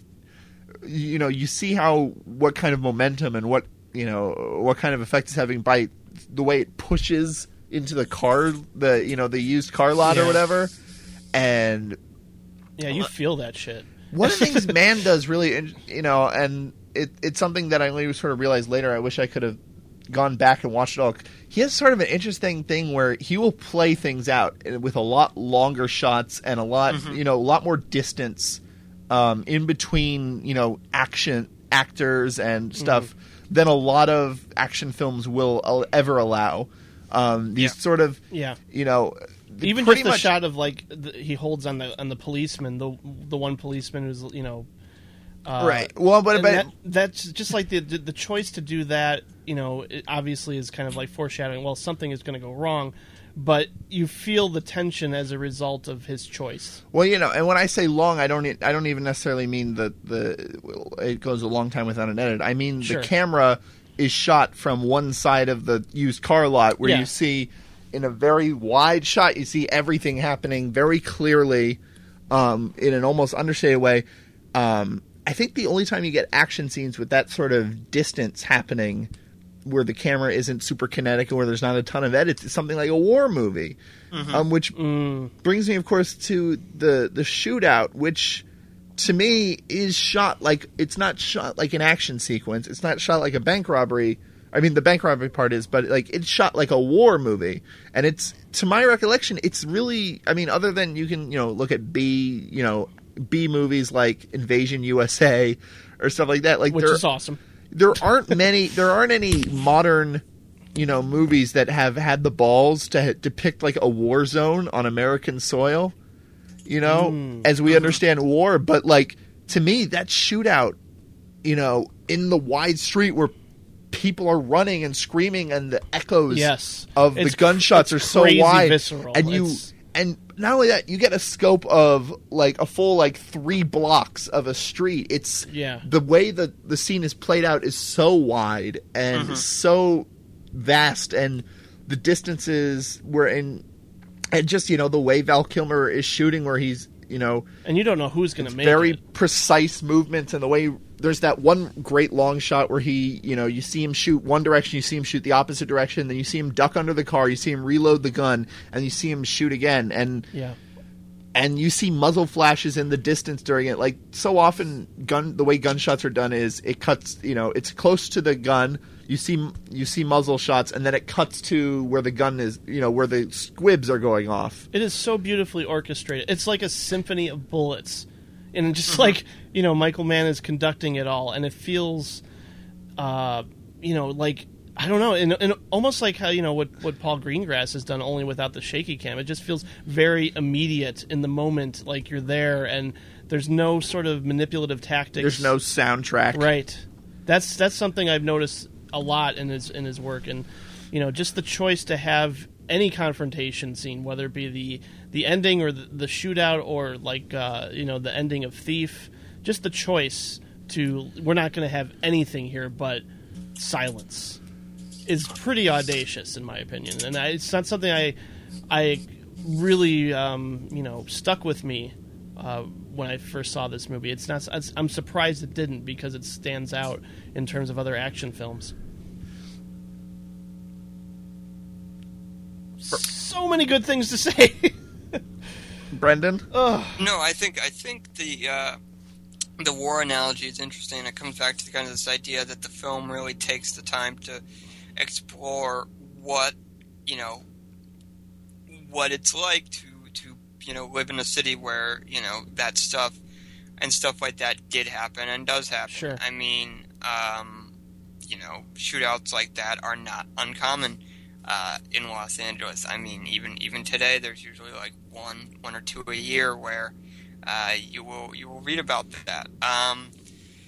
Yeah, I mean, it's just there's a lot to go through with the movie, and it's like, I think you make an interesting point when it comes to Pacino's performance, in that he's very big and he's overblown when he's solving the case or when he's on the job, but when he's not, he's just dead inside. And I think the quote that his wife says to him in the film, when she, you know, describes, you know, you don't live with me, you live among the remains of dead people, you sift through the detritus, you read the terrain, you search for signs of passing, for the scent of your prey, and then you hunt them down. That's the only thing you're committed to. And I think one of the reasons that makes Heat so great and so resonant, at least for me, is that, you know, you look at any detective character, you look at any crime character, you know, of the last 50 years, and that's a pretty pointed description. It's the detective has always existed on the outskirts of society, and I'm just going from notes here, because Edgar Allan Poe described his detective, Dupin, as a madman of a harmless nature. And that's one way to describe it. But I think, again, the movie's really about consequences, and it's not in a big kind of pretentious way. And there are two scenes that stand out. The first is when Michael T. Williamson is very calmly explaining to Ashley Judd what will happen if she doesn't turn her husband in, what will happen to her, not just her life, but her son's life. And that's a scene where if the movie had been a bit shorter, you probably would have lost that. Yeah. But it makes her choice ultimately one of the things that sticks out to me in the movie. It's that whole scene that plays out without, I think there's a score on the background, but there's not any dialogue between Kilmer and Judd. Just knocks me flat every time I see it, both her performance and his. And then again, you come to the end, and both men are faced with a choice where they know that pursuing kind of doing what they're committed to, following their code, will destroy their life. I mean, I think De Niro knows that when he's gotten away, he's got his woman, he's got his money, he can retire, and he can win. And although I think it's debatable that the movie is really about, it comes back to The Insider, where one of the best lines at the end of that movie is, yeah, what did I win? Victory is so fluid in man stuff. But because of De Niro's personal code, he can't let this thing go, and so he turns around. Yeah. And then you also have Hannah sitting in the hospital with his stepdaughter, who's just trying to commit suicide, and he gets the page, and he knows that he shouldn't go, but he has to. It's the only thing that he knows. It's the only thing that any of them that either of them are good at, and they, as they say in the coffee shop scene, they kind of don't want to be good at anything else. Right. So I think there's a lot to respond to and a lot to process when it comes to the thematic and kind of what its place is in the, not just the action movie genre, but kind of the crime fiction genre, crime film genre as a whole. I mean, I think that what Mann does here for the genre is unmatched, certainly on film, certainly in films of the last 20 years. And really it's something like The Wire that comes close to, the scope and majesty and nuance. Yeah. And nuance of what he does. I mean, it's between this and The Insider when it comes to, my pick for best man movie. One of the things one of the storylines that always stuck with me, even though it's kind of minor and even doesn't even come to play until relatively late in the movie, is Dennis Haysberd's. You want to talk about consequences. Like, yeah. It's so heartbreaking. Mm-hmm. Like, you want to talk about all the different levels of criminals. Probably the lowest level of criminal, but also probably the most despicable, is his boss, Mm-hmm. at that diner. And you see the flip side. You see what would happen. Like, not only is his character interesting on his own, and not only does he end up playing a role as far as a driver and all that, but that is exactly what Robert De Niro will never be and refuses to be. Mm-hmm. He refuses to go behind the grill. In fact, the only time he does go behind the grill is literally, breaking the rules to go back where only the staff are allowed to be. I love that scene because Robert De Niro shows shows no regard for like decorum. He doesn't try to make an excuse to anyone. He doesn't even make eye contact with anyone else. Like, he's just like, oh, I'm just going in the back because I know this guy. Yeah, I think it's great when you bring up these points because it really sort of elevates, a genre to more of an intellectual level. And even when Pulp Fiction came out, a lot of people were sort of just saying, oh, it's really cool, it's really fun, it pays homage to all these genres. There is actually interesting thematic things, going on in Pulp Fiction involving redemption. And, that's something I think people, can sort of assess now, looking back and sort of, separating the cultural zeitgeist that sort of tapped into at the time.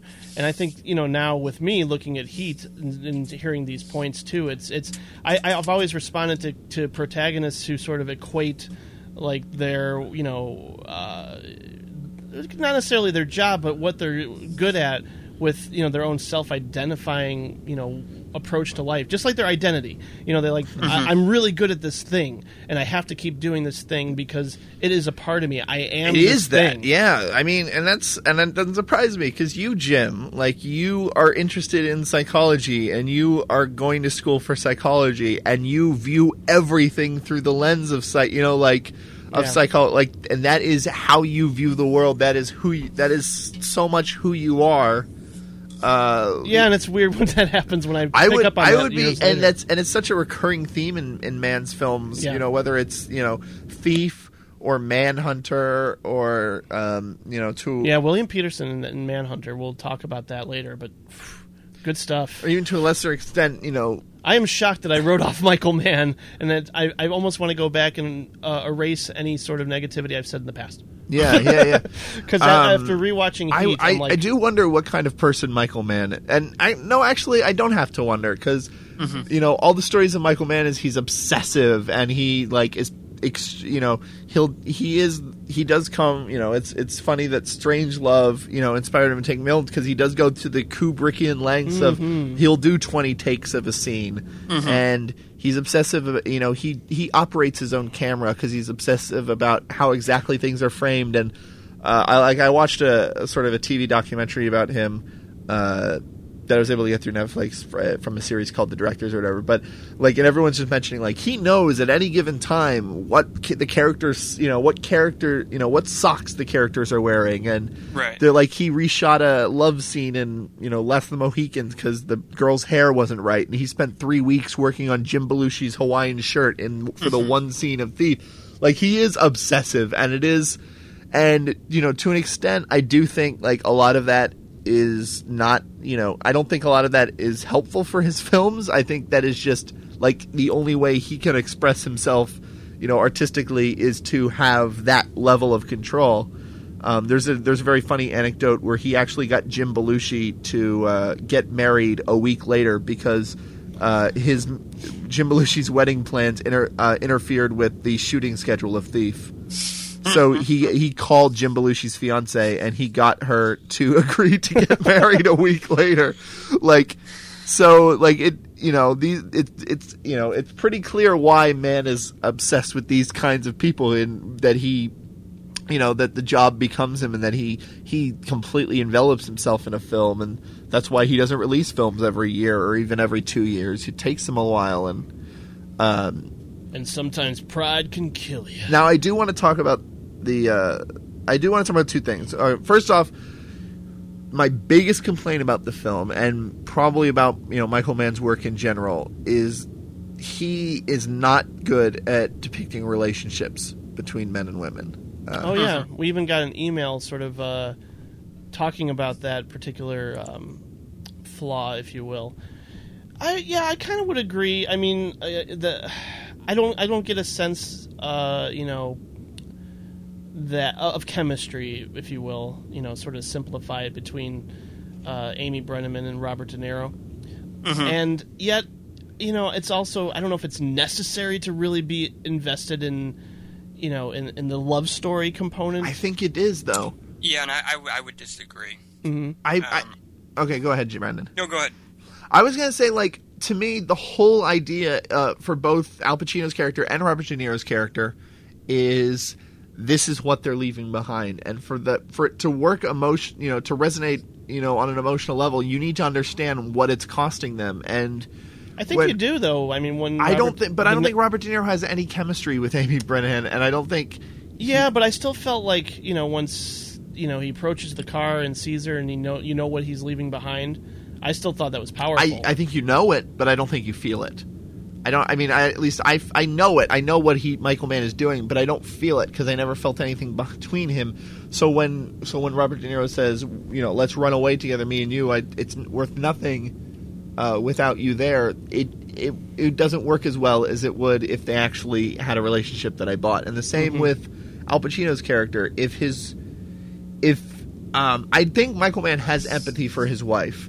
And there's something that I think is important to sort of distinguish is that I do think he has empathy for female characters. I think he, You said Michael Mann has empathy for his own wife? For Al Pacino's wife in the film. That makes sense. I think he has empathy for it, because whether or not, whether or not it's Ashley Judd who stands by, her man, by warning Val Kilmer at her, Sure. at the detriment to her own life, never seeing him again, and not, But what's great about that is that she gets away with it, and I think it's she puts one over on the cops, and I think it's one of the. You can do a movie that's completely dark where nobody gets away, but I think one of the reasons that makes Heat so enjoyable and so rewatchable is that at least somebody that it's a very natural conclusion for De Niro's character, but you also you have that. Well, at least one of the guys got away. It's kind of like the 4 kids at the end of The Wire, where you're like, you're waiting for one of them to get out, and while it might not be the one that you like, you're just glad that somebody was able to, escape. Yeah, no, exactly. And I like that Mann is able to do that without it being preachy, without it turning into crime doesn't pay. I think the characters come to natural conclusions, but I think Ashley Judd suffers for standing by him, and I think that Al Pacino's wife suffers for betraying him. I think he has empathy for the fact that these women are in no-win situations, but at the same time, I don't think he spends enough time on them as people for it to really resonate. He doesn't do that for sure. I think he's more. Invested. He's more invested in the male psyche, right? Component. And I think for the most part, it serves him well because of the kinds of films he makes. But I think in this case, and I'm not even saying that the emotional aspect doesn't work. I'm just saying it doesn't work great, just because none of the relationship. I don't really. I understand intellectually the loss, but I never feel the loss. Because I never felt the relationships there to begin with. You actually want Michael Mann to come over and feel you. Yeah. And that makes total sense to me. You want a little back rub. He's an attractive man, and I have a hurt shoulder. So, yeah. That makes sense. So, just a little rub down. Not therapeutic level. No, okay, so... Therapeutic level. But you disagree, Brendan. Yeah, I think the relationship between De Niro and Amy Brenneman works. I'm not a huge fan of Amy Brenneman as an actress, period. So, but I think it's clear, or at least he sets it up with the understanding that by the time they meet that they are both pretty wounded and closed off people. And so I think by the end we kind of understand that they care about each other in a way that goes, I don't say goes beyond, but is something different than just having chemistry or being quote unquote in love with somebody. I think that they recognize that they're two, for lack of a better word, two lost souls, or two people that see the world in a similar enough way that they can have some type of existence together and find some sort of peace together. And I think when he says to her at the end what he says, that's what he's trying to say. And so I don't necessarily think that they need to have quote unquote chemistry. And I think the way that their relationship is portrayed is effective. That being said, I can see your point. I guess I had a different read on my interpretation of the movie than it seems like you did. Yeah, no. No, I think the only flaw for me is seeing Tone Loc and Henry Rollins trying to act. Well, Henry Rollins doesn't really act. He just sort of stands there and cracks his knuckles. I know. Sometimes that like distracts me a But little bit. Though. Tone Loc does a legitimately bad job. I mean, it's a very short scene and it's very insignificant. It doesn't hurt the film, very much at all. But I think Tone Loc is genuinely a bad actor. Except in Ferngully. Except in Ferngully, he's amazing because he has that weird rap song about eating little things. And of course, Blank Check. Oh my God. I have a complete. No, those are the only two other Tone Loc movies I can remember. Ace Ventura, Pet Detective. Oh, that's right. Why did they try to cast him as like a police detective? Like he's on a recurring role on TV's Bones as a bartender who owns a Chinese restaurant. Oh, okay. Well, there you go. Interesting. Okay. It's kind of a wild thing. So, again, I wouldn't even say it. Unfortunately, I do want to apologize to Eric, so we're not going to be able to get to his full email. But there's a lot there. We do appreciate getting it. I read it, and I actually discussed it with him, on my Facebook beforehand, and it helped me form my own views. So thank you, Eric. But I mean, again, this isn't a deal breaker. I still think this movie really works, and I think the greatest sort of proof of that is I cannot watch the ending, namely like the last 12 seconds of this film, without crying. Oh, I agree. It is amazing. And again, I really do appreciate that Michael Mann, despite being very interested in facts and very interested in details and very interested in wanting to get this realism right, and the gunshots of that gunfight in the street sound right and everything. Mm-hmm. Like, he knows when, okay, right now I'm going into pure thematic material where everything that matters, like the story has played its course. There is no more story. All that's left to be summed up now is all thematic. So he is, intelligent enough and has the instincts enough to abandon sort of this procedural, ultra-realistic setting to go to this very surreal airfield where the lighting is very surreal, and there are lens flares everywhere, and that sort of slow every 2 minutes or whatever, the light getting brighter and brighter and getting just unbearably bright, sort of pulsing, which is and the natural sounds of the planes hovering, like right. just going by. It creates a very surreal and dreamy kind of experience, and it also echoes what Robert De Niro talks about Amy Brennan on the beginning, where he says that the LA reminds him of the luminous coral, or the like that is literally what is happening at the end of the film. Nothing feels mechanical. It just feels like sort of a natural extension of where the characters are in their heads, and everything about the final showdown between them has nothing to do with the plot, it's really just everything about what is being said about these characters. The last 17 seconds, and I couldn't agree more. And I'm getting verklempt to think about it. Yeah. He takes his hand. Yeah. I mean, yeah. It's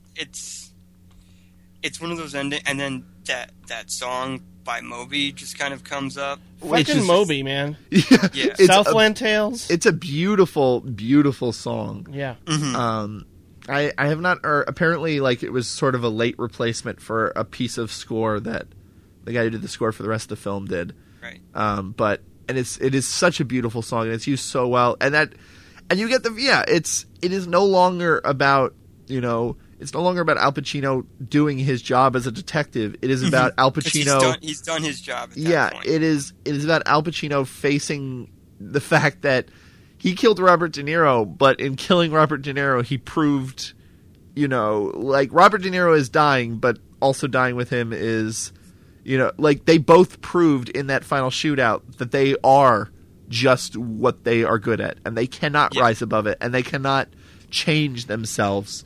Mm-hmm. And so Robert De Niro dying is, it isn't, first, probably a couple times I saw Heat. I don't think I necessarily got, why Al Pacino grabs his hand other than it being kind of a dramatic thing, but it is Like, it's a very personal thing for that character to see this other person, this, you know, this like-minded soul, you know, being, you know, strung to the very end and dying because of him being exactly, you know, he sees himself. Yeah, no, exactly, and it's so moving. And obviously, that, you know, it was. I bet on set, or, you know, they were just thinking, you know, we are two of the greatest actors ever. Let's shake hands at the end of this movie. Yeah, no, that's why they shot it, because they're just so full of themselves.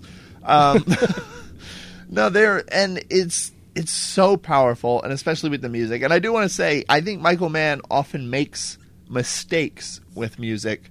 We're going to talk about that. Probably most pointed with Collateral and Miami Vice, where he puts like these Chris Cornell rock songs. And there's nothing wrong with Chris Cornell, but he's got a great voice.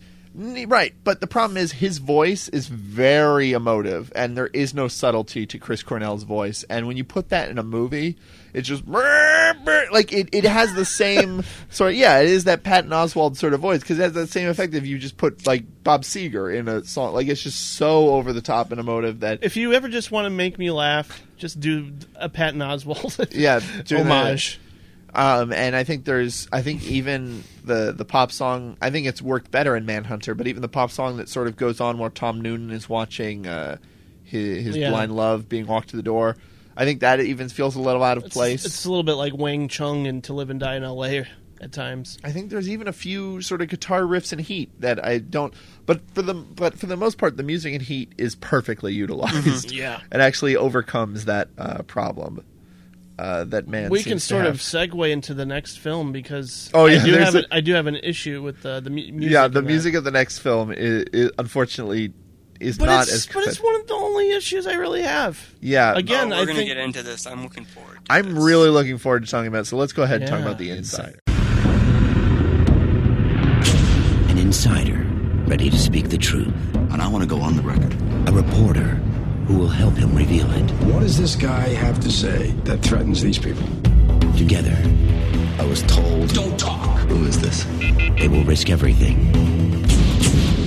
Because where there's smoke, there's fire. Al Pacino. He's only the key witness in the biggest public issue in history. Does he go on television and tell the truth? Yes. Are we gonna air it? Of course not. Why? Because the more truth he tells, the worse it gets. Russell Crowe. I have to put my family's welfare on the line. My girls are crying. My children need me. You wish you hadn't come forward? You wish you hadn't blown the whistle? The movie critics call deeply moving. I fought for you and I still fight. A powerful edge-of-your-seat thriller. It will pin you to your seat.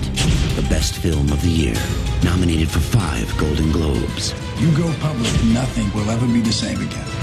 There's Dad on TV. So after the success of Heat, Michael Mann followed up that crime action thrill ride with a different type of action film, in my opinion. It's an action film of words and internal conflict and intellectual debate. And oh my God, that's exactly what I gravitate towards in a drama. So this film is based on the true story of a 60 Minutes television segment, as seen through the eyes of a tobacco executive who was recently fired from his job. Jeffrey Wigand is his name. And Wigand. No, that's okay. No, I prefer to be corrected, believe me, because I'm not always good with pronunciations. The 60 Minutes story originally aired in November of 1995, and I believe I actually had seen that. And it was aired in a completely different form because of objections by the owner of CBS, who coincidentally also owned a tobacco company. And the story was later re-aired, unedited. I don't think they owned the tobacco. They were doing a deal. According to Wikipedia, maybe they sort of wrote that inaccurately, but they later re-aired the story in 1996, and the truth sort of got out there about what was going on. And this was a movie that I actually had seen probably on video when it came out, and I was enthralled. I was absolutely enthralled with this movie then, and I still am to this day. It's again, like I said, it's one of those movies where a lot of people are having incredible conversations.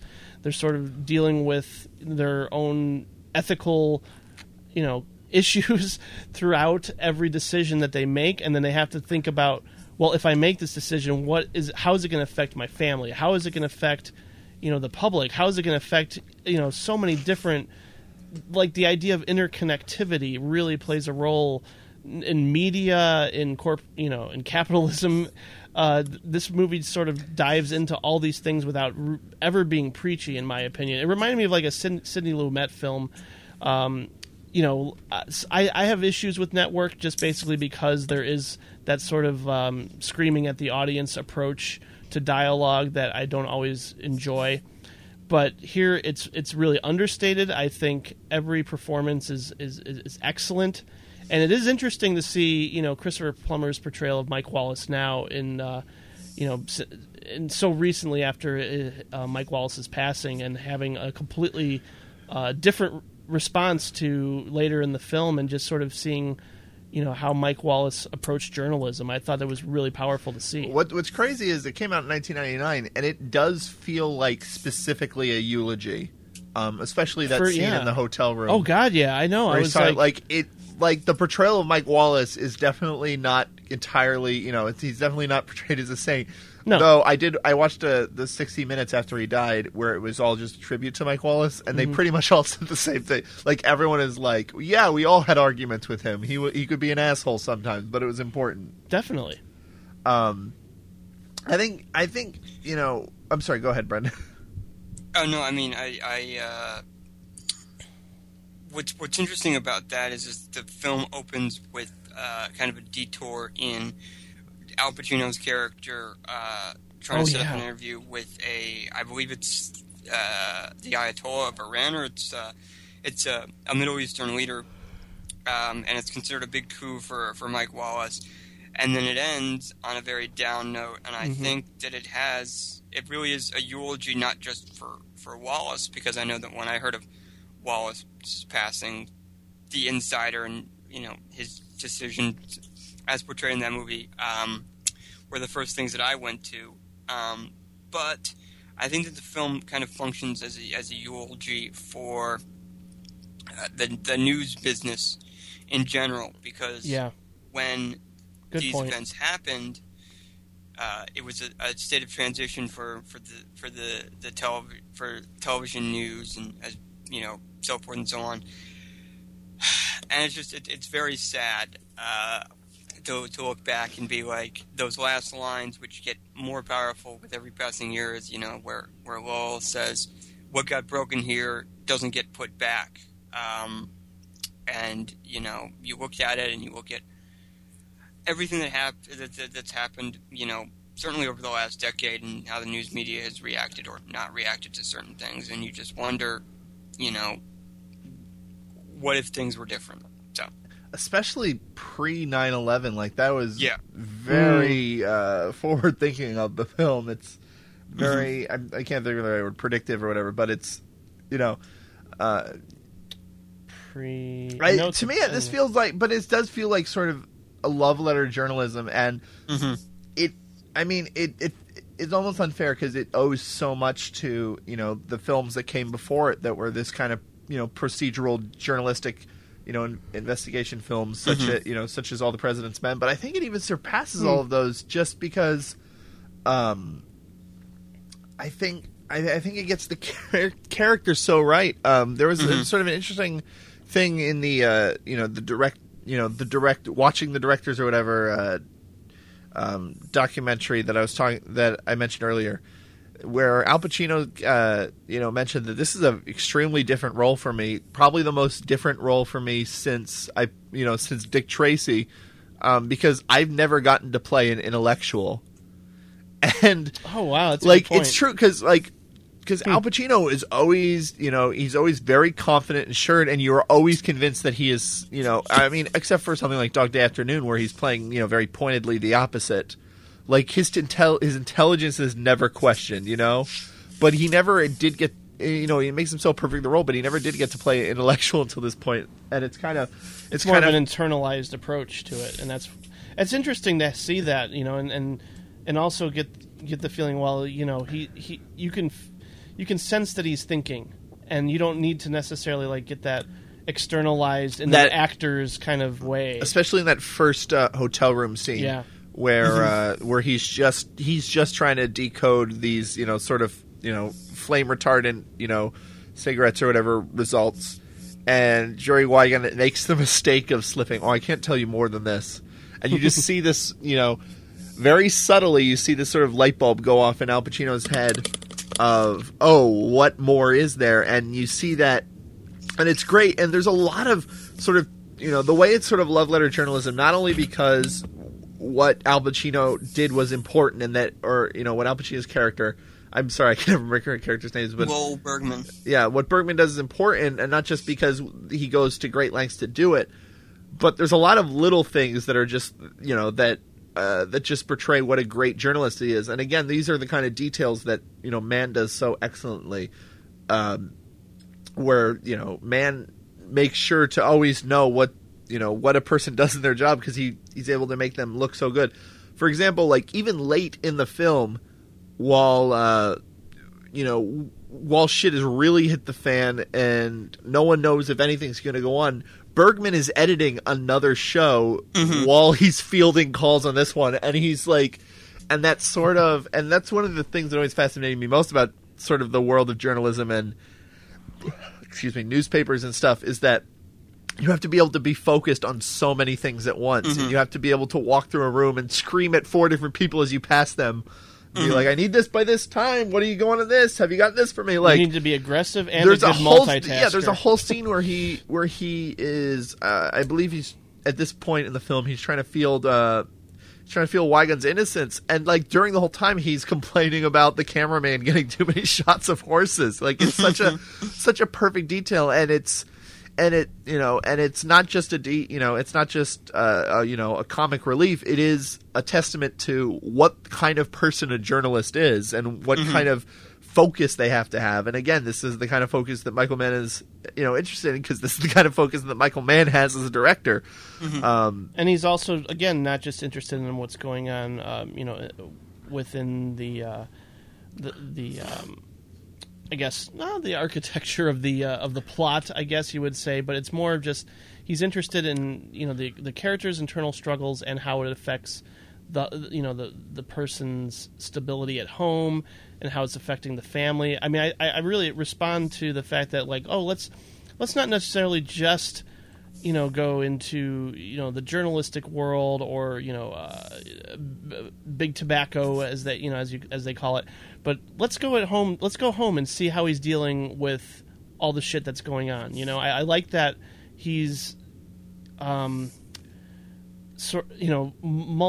that's not the word, but at least just all encompassing with a character. You know what I mean? Like, even if it seems extraneous or not necessary at the time, but I feel like it eventually leads to something later in the movie. Eventually, you know why we focused on something earlier, whether if it's like his daughter or just something that seems minor, but it really plays a bigger role in how the character deals with something, or why he is the way he is. I find that really like something that Michael Mann has done in all of his movies. Even if I feel okay, they could have been shorter, just maybe by like 10 or 15 minutes, there are reasons why we're visiting a character's background a little bit more than normal, than what we expect, at least. Well, and the characters are so clearly the best part, because here's the thing, this is the kind of subject that so many other directors would love to jump at. You know why?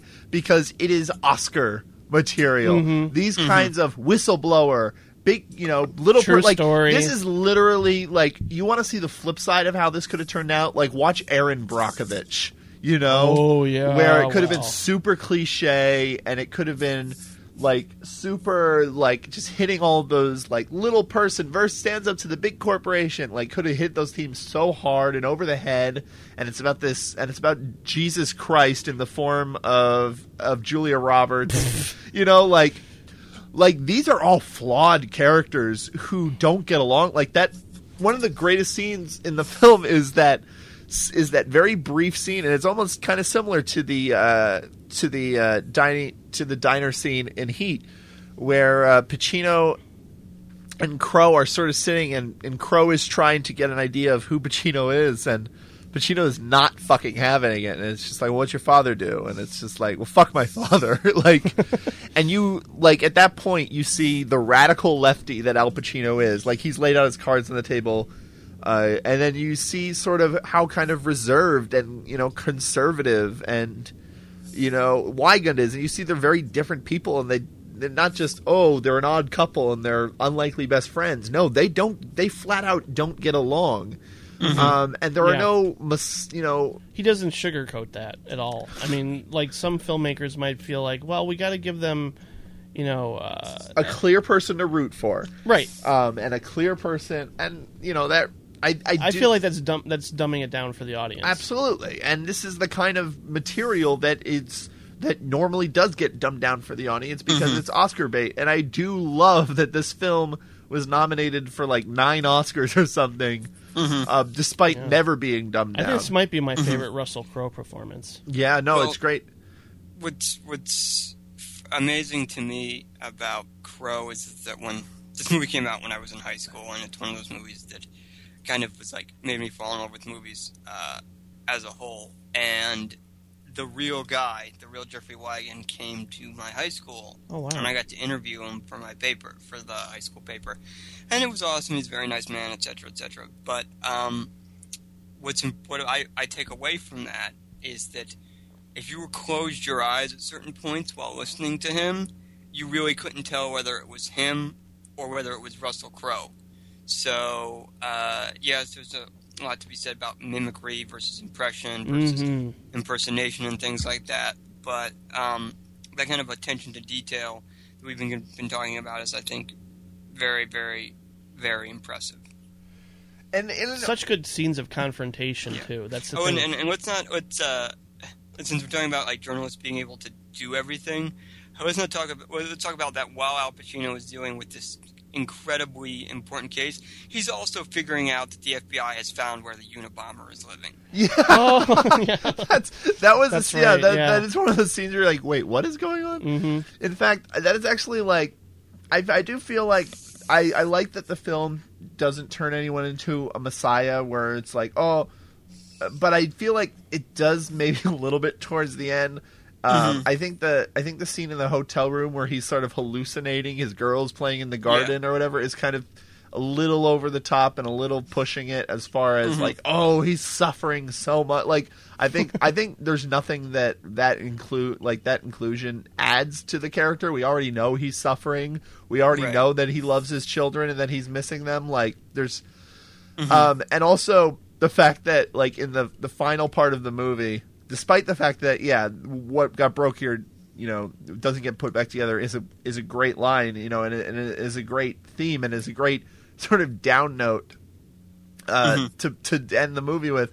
I do think that the fact that they end it with Al Pacino simultaneously like discovering, you know, where the Unabomber is and quitting 60 Minutes because his morals are too high, you know, and it goes against his ethics, with it ties them together within like the same 15-second time frame is a little bit too much. Like, yeah, here's a guy you can root for.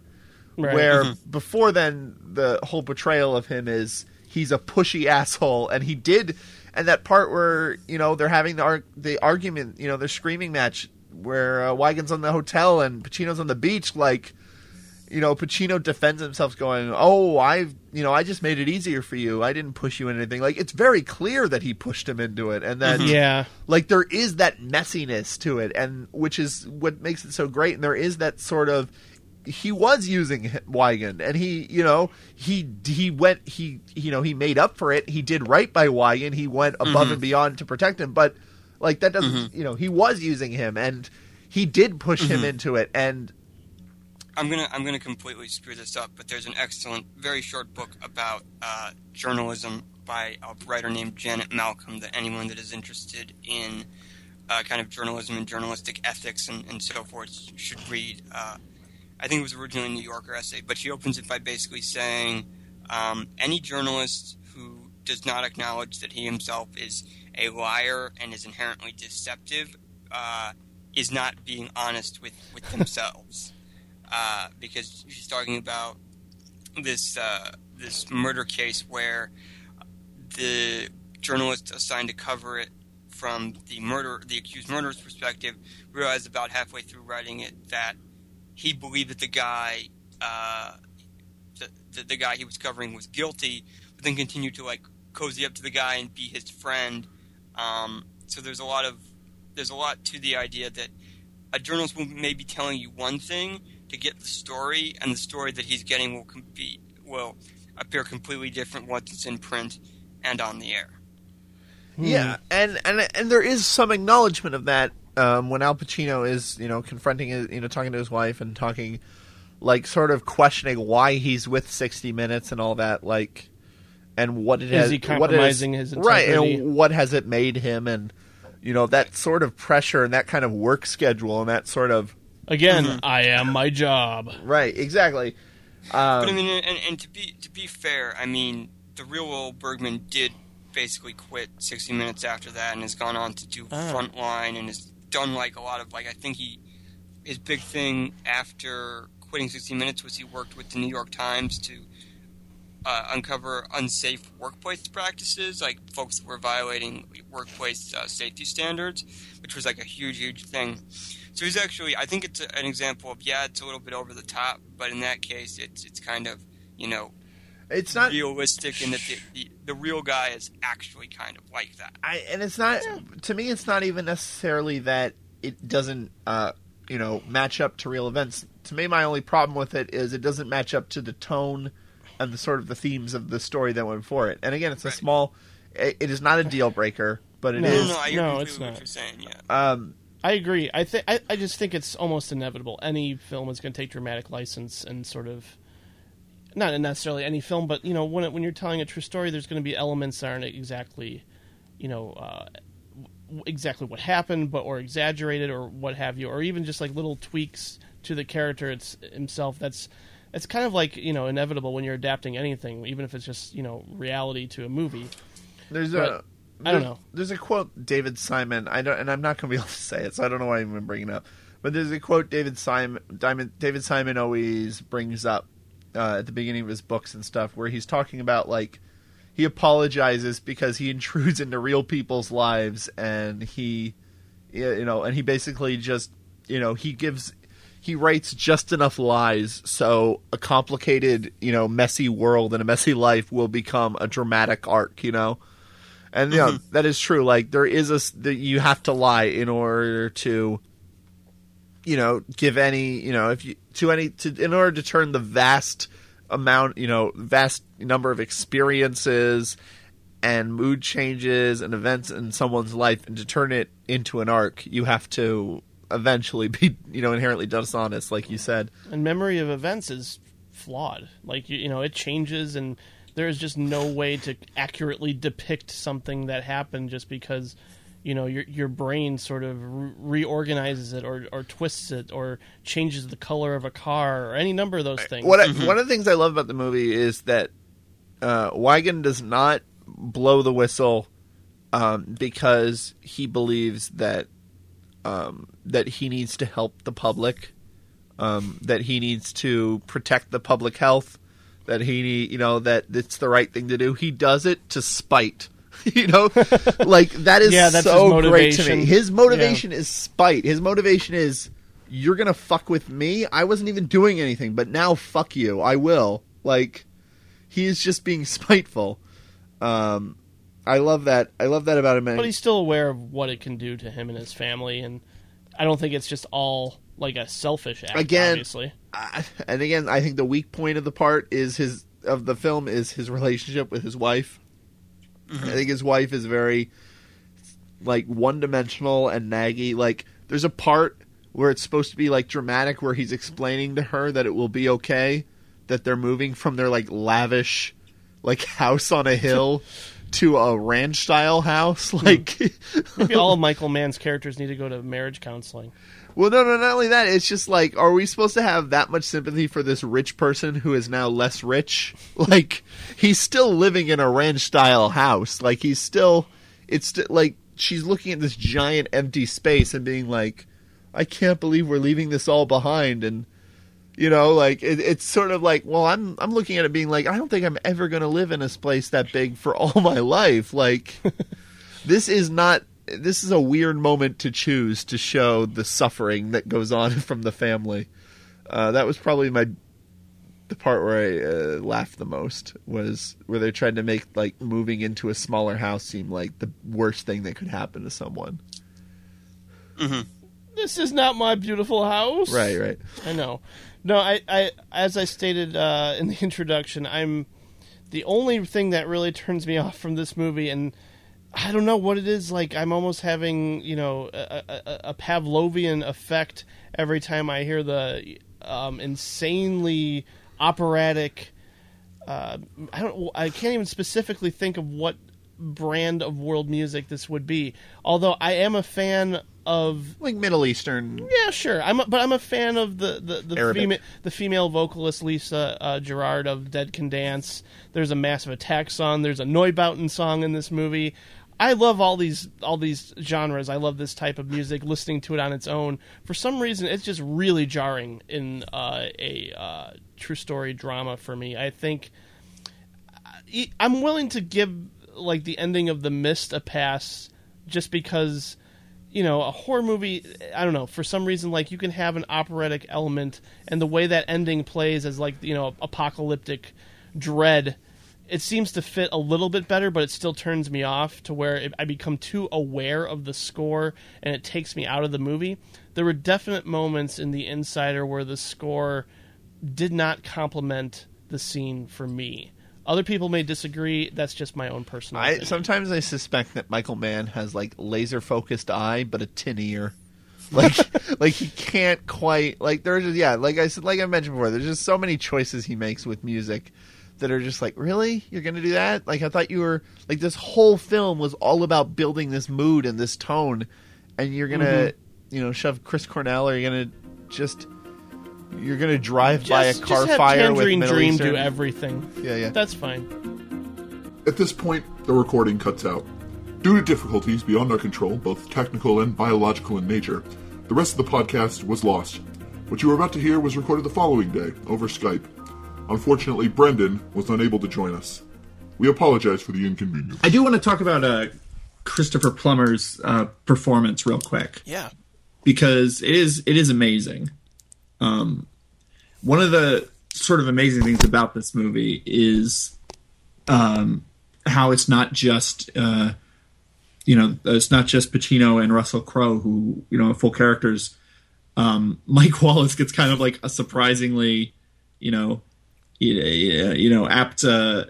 like full arc and everything.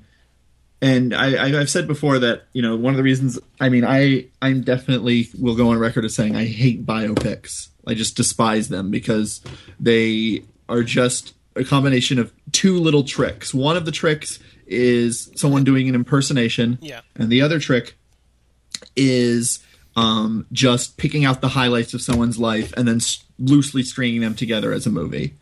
Obviously there are exceptions, but the exceptions are the ones that go way, I think the inherent, something like I'm Not There or Ed Wood, they work because they diverge. Or like American Splendor, too. Well, right, no, exactly. But the fact of the matter is, a vast majority of biopics, even if they do focus on, one, even if they don't focus on someone's entire life, they do tend to just be little more than an impression. Mm-hmm. They create a fully dimensional character all on their own.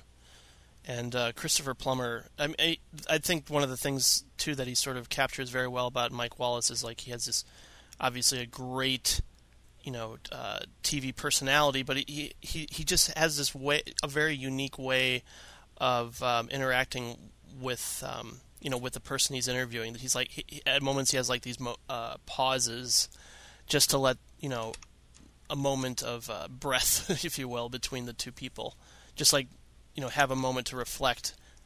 And I think that he captures that very well, but also just being able to be assertive and uphold journalistic integrity, and he sort of captures that really well without being, without it being an impersonation.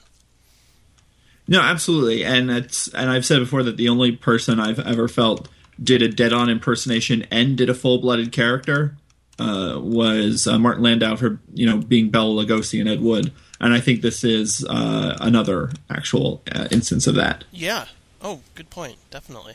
I mean, that whole scene in the hotel room, you see Mike Wallace when he's cocky, you see Mike Wallace when he's down, you see Mike Wallace when he's angry, you see Mike Wallace when he's, defeated, you see Mike Wallace when he's victorious. And this isn't a movie about Mike Wallace, but you see every side of him, and it doesn't, and it's not, and it's not bullshit, you know? No, I mean, Mike Wallace, he was an intense guy. I mean, he could make people cry. He was he was cruel. I mean, that was what he was famous. That was what he's famous for. Sure. Being in. Even the, I believe I did mention this earlier, but the 60 Minutes episode, that aired recently after his death, like it was all just people talking about. Well, I mean, he was a weird, he's kind of a provocative guy, but you had to hand it to him. He was very good at what he did. Like even in a fucking CBS eulogy, they couldn't ignore the fact that he just pissed everyone off. Oh yeah. That was who he was.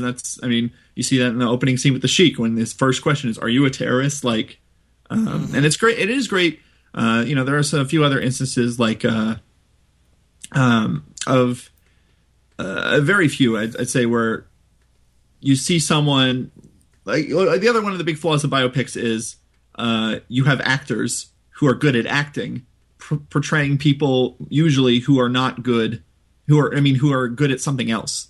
So it's like, for example, you don't really ever feel Jamie Foxx performing in Ray. Right? Jamie Foxx is a fine singer, but he is not half the singer that Ray Charles is. So all of those scenes where he's performing as Ray, it's always a lot of cutting, and it cuts to people's reactions going, wow, he's great, because the audience definitely doesn't feel it. Once he takes off those glasses, I think even people in the audience, when I saw it, they had this startling moment of, oh, that is Jamie Foxx. Well, my point is, there's no emotion behind it. It's very clearly pantomimed, and that's why those kinds of scenes, they always have reactions to the guys in the studio booth going, whoa, oh god, which was so great, parodied and Walk Hard and all that, because that's not the reaction the audience has. But in this, obviously what Mike Wallace does is very different because it wasn't scripted, but Christopher Plummer does get to the heart of being that provocative without, being needlessly aggressive or anything and I think it is exciting to watch him as Mike Wallace do interviews. He captures the fearlessness and the confidence that Wallace seemed to have. Right. And that's, and that's another thing too, is more often than not, when I watch a biopic with somebody famous in it portraying, a real life person, I do have a hyper awareness at times of that is a famous person playing a character, but here it's much like with Martin Landau, where I forget that I'm watching Christopher Plummer, and I think that's the sign of a great acting performance, when you just forget and you just are able to separate yourself, or at least watch a movie and forget that you're watching a performance. And that's a wonderful thing. And even ideally, that's what you do for all performances, but it just rarely happens when someone is playing a celebrity. Yeah, but even in some, seeing Al Pacino, and when he has his big, and he doesn't really have that very much in The Insider, which is something I don't know if I brought up yet, but it's a much more subtle and internalized performance from him. He has maybe a few moments where, how people used to say about, well, that's Jack Nicholson, and he's being Jack and whatnot. And there are moments still to this day, obviously, with Al Pacino where you go, oh, he's being crazy over the top, Dynamo Al Pacino again. And I like the fact that he's really dialed it down for The Inside. I think, pretty much the main performances Russell Crowe. That is his last good performance, right? I think so. I really do. I mean, I know there are going to be people who go, "Oh no, he's real good in Insomnia." He isn't good in Insomnia. He's mopey in Insomnia. He's very quiet. He doesn't go crazy in Insomnia, and he mopes and he looks very grim in Insomnia, but he's not giving a great performance. So don't give me that shit. I agree with you there. I think he might have won a couple of awards for. Again, it's another biopic. Oh, that's right. Yeah, no, I didn't see. The Jack Kevorkian thing. I think that's a different kind of biopic. That's more of a the difference between a biopic is you're not seeing someone like you ask someone to do a Jack Kevorkian impression, no one knows what he sounds like really. Like unless they were really following the trial when it was happening that all that time ago and they remember. It's not like when you watch Al Pacino. It's like I just see someone doing an impression of Jack Kevorkian. Like that I think that falls more into nonfiction. And I'm almost like I'm very curious. It's not a movie that I'm like excited to watch, but I'm still curious about how I'm going to react to Game Change because I want to see Julianne Moore portray Sarah Palin, and obviously when Tina Fey did it, it was for great comedic effect. And here, I'm curious. It's more. I don't think Tina Fey did it to great comedic effect. I don't think it was funny though. I don't think SNL has ever been good at political humor. I think their political humor has like pretty much always been really bad. It was a quality impersonation, though. I mean, maybe it was just because she looked so much like her. That could be a huge reason. But I thought it was funny. You can see Tina Fey doing that little Tina Fey smile. Like the whole time, I don't think she's very good as. I don't know. I'm not excited to watch Game Change because it has a despicable lead character, and I don't.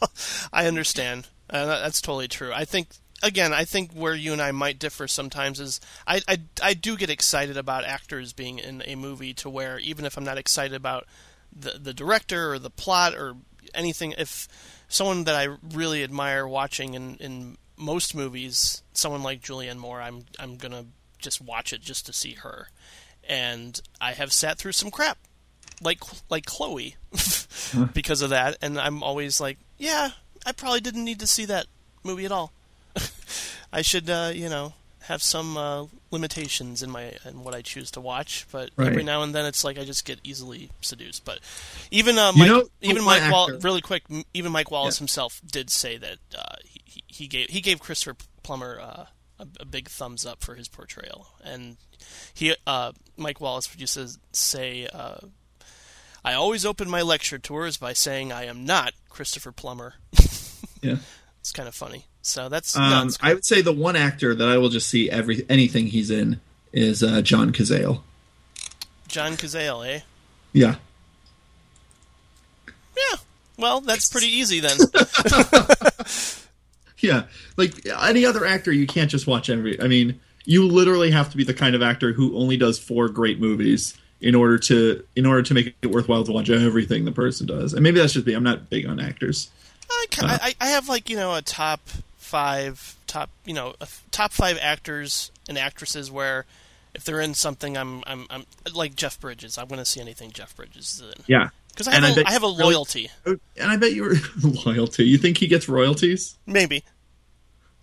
I'm sure he's aware every time I go see one of his movies, and that gives him a good ego boost. Did you see him tug his ear during his Oscar speech? That was just for you, Jim. I know, and you made fun of me for crying. Yes, I did. Damn you! Let me have my emotional moment, because I don't know, my own personal reaction to him is mainly because of my reaction to Fearless, and I think that it's one of those great performances in movie history that never really got any acclaim. And I realize Rosie Perez. We don't have to go on this tangent right now. I'm just saying, my feeling is he earned it when he did a whole career of great films and great performances, and the fact that the Academy granted him on some like shitty, wrestler imitation, like that doesn't mean anything. I know, but it was just cool. I don't know. It was just cool to see him win. You think Jeff Bridges? I would have liked to have seen him win for a lot of other movies. Definitely, like even the fucking what's that movie he was nominated for with Joan? K-Pax. No, the movie he was nominated with Joan Allen. Joan Allen. No. Yes, I know what you're talking about. Tron Legacy. No, he played the president. or something. I think I'd seen it and I don't remember it. But Stick It, the gymnastics, competitive gymnastics movie. No. Thailand? No, it was my voice in Surf's Up. It was That's my fellow Americans. Yeah. Yeah. No, it wasn't. How, Jim? Just tell me how was Jeff Bridges in Stick It? I did. I missed that one. Yeah. See, my loyalty is not as tried and true as I thought. I'm a hypocrite. And how was he in Tron Legacy? Didn't see that either. Yep. Yeah. Well, turns out you're not really a fan, are you? I think I will edit that out, just so I can look good and not hypocritical. No, I mean, I'm not going to see everything. Hypocritical. Oh. No. So yeah, The Insider, amazing, absolutely amazing. It's something that I feel like will definitely hold up 10 years from now, and the fact that I've had such a an incredible reaction to it when I first saw it, and it still, to me, is one of the very best movies about journalism, right up there with All the President's Men. Mm-hmm. And then another movie that I would put up there is Shattered Glass, which some people would argue with, but I think it's a pretty phenomenal movie about journalism too. Yeah. And of course, the few parts in Bruce Almighty when he's it's so cutting. Was that my first introduction to Steve Carell? It might have been, now that I think about it. Really? Never watched The Daily Show? No. He was great on The Daily Show forever, and he was great on Second City, but I mean, obviously that you were less likely to see him, because I think that was back in the mid-90s. No, he was on The Daily Show for a long time. That's right. He was also on the Dana Carvey Show, which Charlie Kaufman wrote a few episodes. Yeah, and he's in Anchorman. Was that before Bruce Almighty? I think it was after. No, it was after Bruce Almighty. You're right. Yeah. But no, he's on The Daily Show for a while. So that's cool. Yep. Any other Michael Mann movies you want to talk about, Jim? I definitely want to talk about Manhunter. Why'd you say? Instead of Man Eater. Yeah, no. I got it. And after that, I'd love to talk about Miami Vice. Was that your Bobcat impersonation? It was Bobcat doing Bob Seger. Oh, wow, that was great. And you can't tell, but Bob Hope is watching. It was a very, very rich a lot of bobbing. Impression. A lot of bobbing. Mm-hmm. Yeah. Manhunter, I had seen a very long time ago, right before I watched Silence of the Lambs, because my dad was a huge fan of this movie, and apparently I think he was a huge fan of William Peterson. I don't think he's the greatest actor in the world at all, but I think mainly because of To Live and Die in L.A. and Manhunter. I was gonna say I was just about to look up what else is William Peterson good in. I actually think he's good in a really ridiculous movie that's a guilty pleasure, and that's Fear. With Reese Witherspoon and Marky Mark. Yeah, it's a ridiculous stalker movie, but I don't care. I still think it's pretty good. I think he's also good as the agitated. Did you catch him in Thief? Yeah. I didn't get a chance to finish Thief, but pretty early on, he's in a bar and he's "Hey, buddy." I don't think his line is even audible. You can just sort of tell by his gesturing what he's trying to say. Right. That was funny. Oh, it's interesting too. I mean, Thief opens really beautifully. It takes place in Chicago, actually, and you get a nice opening—not an opening shot, but later after the opening credits. It's sort of reminded me of in Manhunter too, where there's just two guys talking, by the beach and staring out at the lake, kind of in sort of a moment of contemplation about what they're going to do next.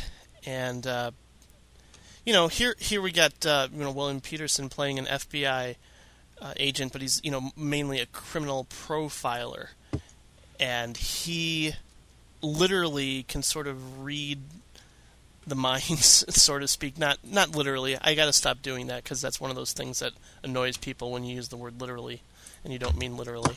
Mm-hmm. But yeah, no, he gets, he understands the sort of serial killer mentality to where he can walk into a room and sort of gauge exactly what went on, and he documents that and sort of has to, it's almost like he has this amazing gift, this great ability to decode the mind of a serial killer, but obviously that comes with, being haunted by a lot of horrible things that he's had to endure and experience. I would actually say that is like pretty much the one part of the movie I think it sort of gets to it. I mean, it definitely gives it lip service, but at what point do we feel him like there's no scene like Al Pacino like holding the widow in Heat, or not the widow, the grieving mother in Heat, or anything like that. Like, we hear, we see him getting upset when Hannibal Lecter's insinuating it and all this other stuff, but we don't feel any like problems that arises from this. You know what I mean? I think that's actually. I guess again, Michael Mann's good at sort of subtly introducing and having it play throughout the movie, just internal conflict of of having to have this job and being really good at it. We sort of brought that up in the other movies. Well, right, but I think he does it much better in Heat than in this. I would agree. No, I definitely agree with that. I mean, this is one of his earlier films and everything, and maybe he just hadn't honed his craft at that point. But at the same time, he did Thief beforehand, which I would say better. What I really love about Manhunter is just how it's very stylish, and the tone is great, and the pacing is great, and the editing is great, and it's less operatic than silent. Yeah, but it is very formalistic. Sure. It is very much all about camera control and everything. At this point, Michael Mann had gotten to sort of where he goes with Miami Vice and Public Enemies, where it's sort of mostly handheld. Where the framing is a lot less specific, I guess would be the word. Yeah, he plays around with that a lot less controlled tint as well. Yeah, I mean, and the colors as well, and then of course the switch is great from William Peterson's perspective to Tom Noonan's. Yeah, the fact that one of the interesting things is, again, I don't think we feel the struggle that William Peterson feels like as a character. He's very and his character is very sort of stoic, and doesn't really, except for that one part where he's running out of the asylum, and does he throw up onto the grass, or does he just sort of focus on it? I think he does. Okay, yeah, but other than that, there's not a lot of you don't see how it actually affects him or whatever. I think that maybe it's kind of an easy way to depict not necessarily conflict, but just a sense of because I don't feel like he is going insane in the same way. Just the fact that he has his job, I don't think he is literally going crazy, or it's causing depression or whatever. All right, what do you think? But there is a dream sequence that's really eerie and sort of terrifying, and he looks at a woman who could potentially be the next victim, and there's this image of her eyes being all whited out, or maybe they have mirrors. There's light coming. Yeah, there's light coming through her eyelid. It's like that freaks me out. That. So I mean, just having fever dreams in general, maybe it's one of those tropes that we've come to expect, and it's kind of obvious at this point. Yeah. But I just find that effective, even if we don't necessarily get. Which, by the way, is probably pretty much the same dream that Pacino talks about in Heat in the diner scene. Yeah, no, that's true. Very true. It's the same basic thing, but no, what I do like is the way the tone is established, and the way both characters are so doggedly going through what they feel they need to go through. Mm-hmm. When the perspective for a significant amount of time switches to Tom Noonan's serial killer. He seems just as interested in the villain. It isn't some kind of it doesn't throw everyone off. It isn't some kind of it isn't some kind of big plot breaking moment to switch our perspectives, and that's just because the tone of and the equation of the two are so well controlled. And I think the Tom Noonan stuff is really the most interesting, and I actually kind of wish it was a film mostly about that, because I felt that way too. I think he's good at. Michael Mann is good with the procedural elements too, and his attention to details we brought up, but not just to something like just dusting for fingerprints and sort of things you sort of come to expect in a murder mystery or a cop procedural. I think he is just as genuinely fascinated, or he doesn't neglect the villain in a way that he turns into a caricature.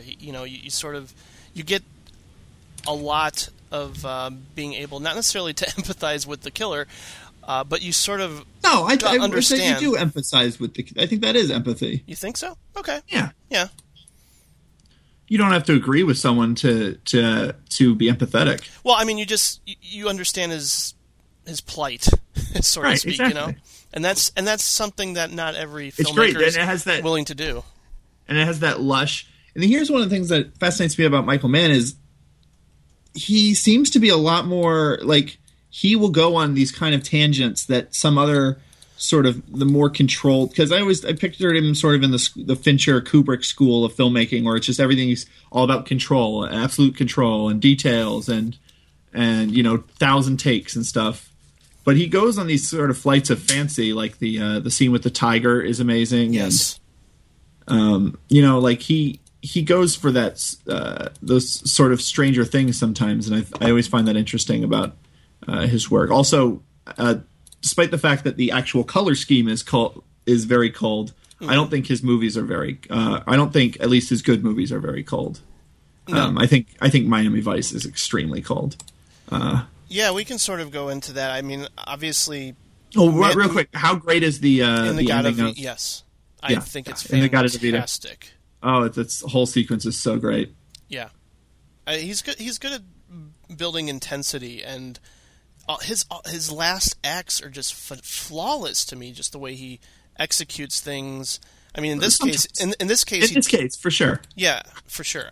I mean, I wouldn't say the same is true for even like The Insider, because I do think he gets a little overblown histrionic towards the end of Insider. But yeah, there's not necessarily a lot of subtlety, and I guess maybe I was wired to expect that kind of an ending to that story with The Insider. But it's also just surprising for me watching Thief and Heat pretty close back to back, just the choice to dial things down and go subtle in the last act with confrontation, because I'm so used to it being intensely over the top, or things getting really overtly violent, and he doesn't do that, and I think that's really something. Well, and it's in a different way, but I would say it is the final shootout between William Peterson and Tom Noonan. I'm mostly thinking you haven't watched the entirety of Thief, but no, I have not watched Thief. You will see parallels between Thief and Heat.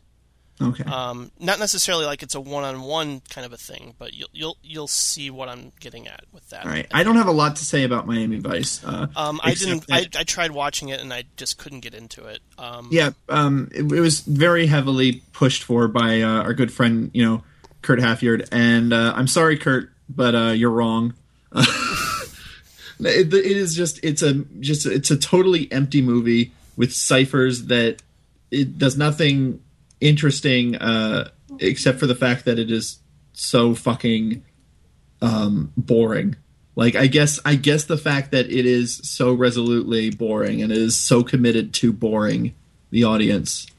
That's how I felt with Public Enemies when I saw it in the theater. Yeah, well, Public Enemies just sort of felt rudderless. Like I didn't know, at no point do I know why I'm supposed to give a shit. Yeah. I mean, again, I didn't finish Public Enemies. Maybe it gets resolved, but at no point did I know why I was supposed to give a shit about John Dillinger or about Christian Bale's character or where they were going. Like, I don't know. I didn't like. But Miami Vice, it's just there's like no incident. Like nothing happens. Like I bet you could. I'm kind of surprised you didn't like it, Jim, because it's pretty much identical to House of the Devil in that regard. It's very similar to House of the Devil. It's all style and it's all empty posturing.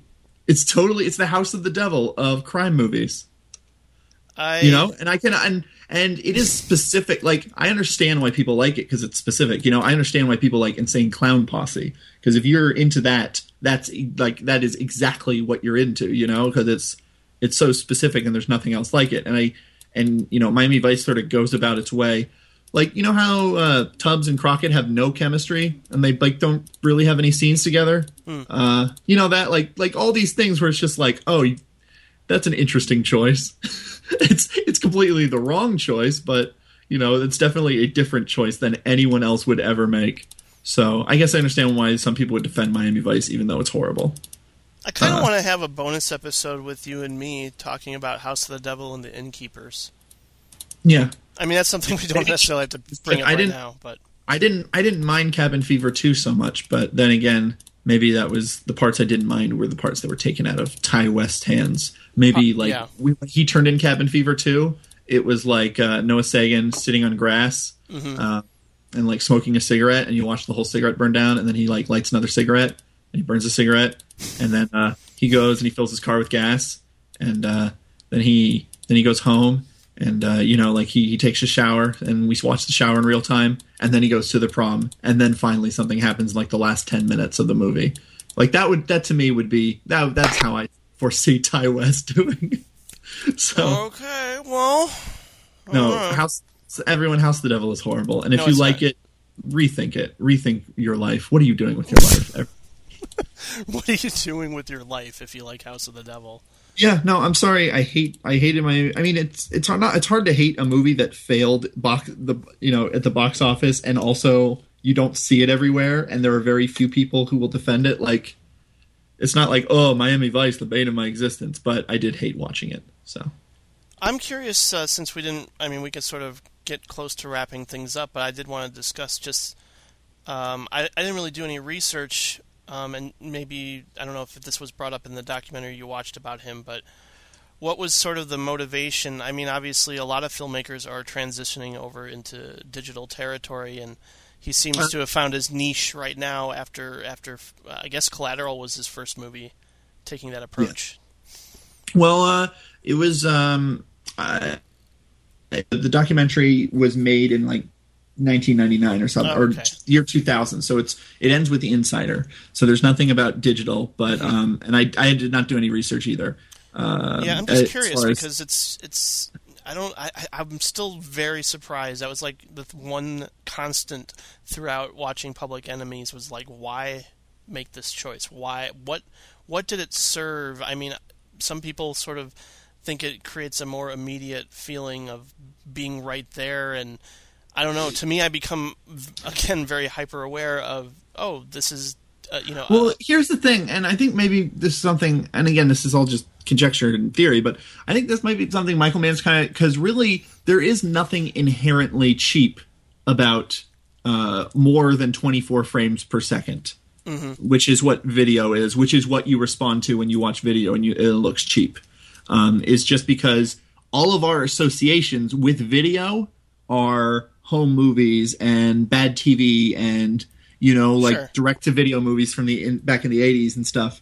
Like, so when we see that kind of movement that goes beyond, that goes beyond 24 frames per second, it just registers as cheap to us because we're used to 24. And maybe Michael Mann's trying to combat that. Maybe Michael Mann's trying to say just because this aesthetic is associated with things that are cheap does not make it inherently. But it doesn't really help with action scenes in particular, because I mean, that's the thing about Public Enemies is everything was so dark, and I couldn't tell what was going on. And so I didn't watch I watched about 15 minutes of Public Enemies, and I had it. You get a more sense of like, there's bullets whizzing by, and the sound might be better. I think maybe. No, video has nothing to do with sound. Yeah, that's what I assumed. But I'm just saying that I don't understand.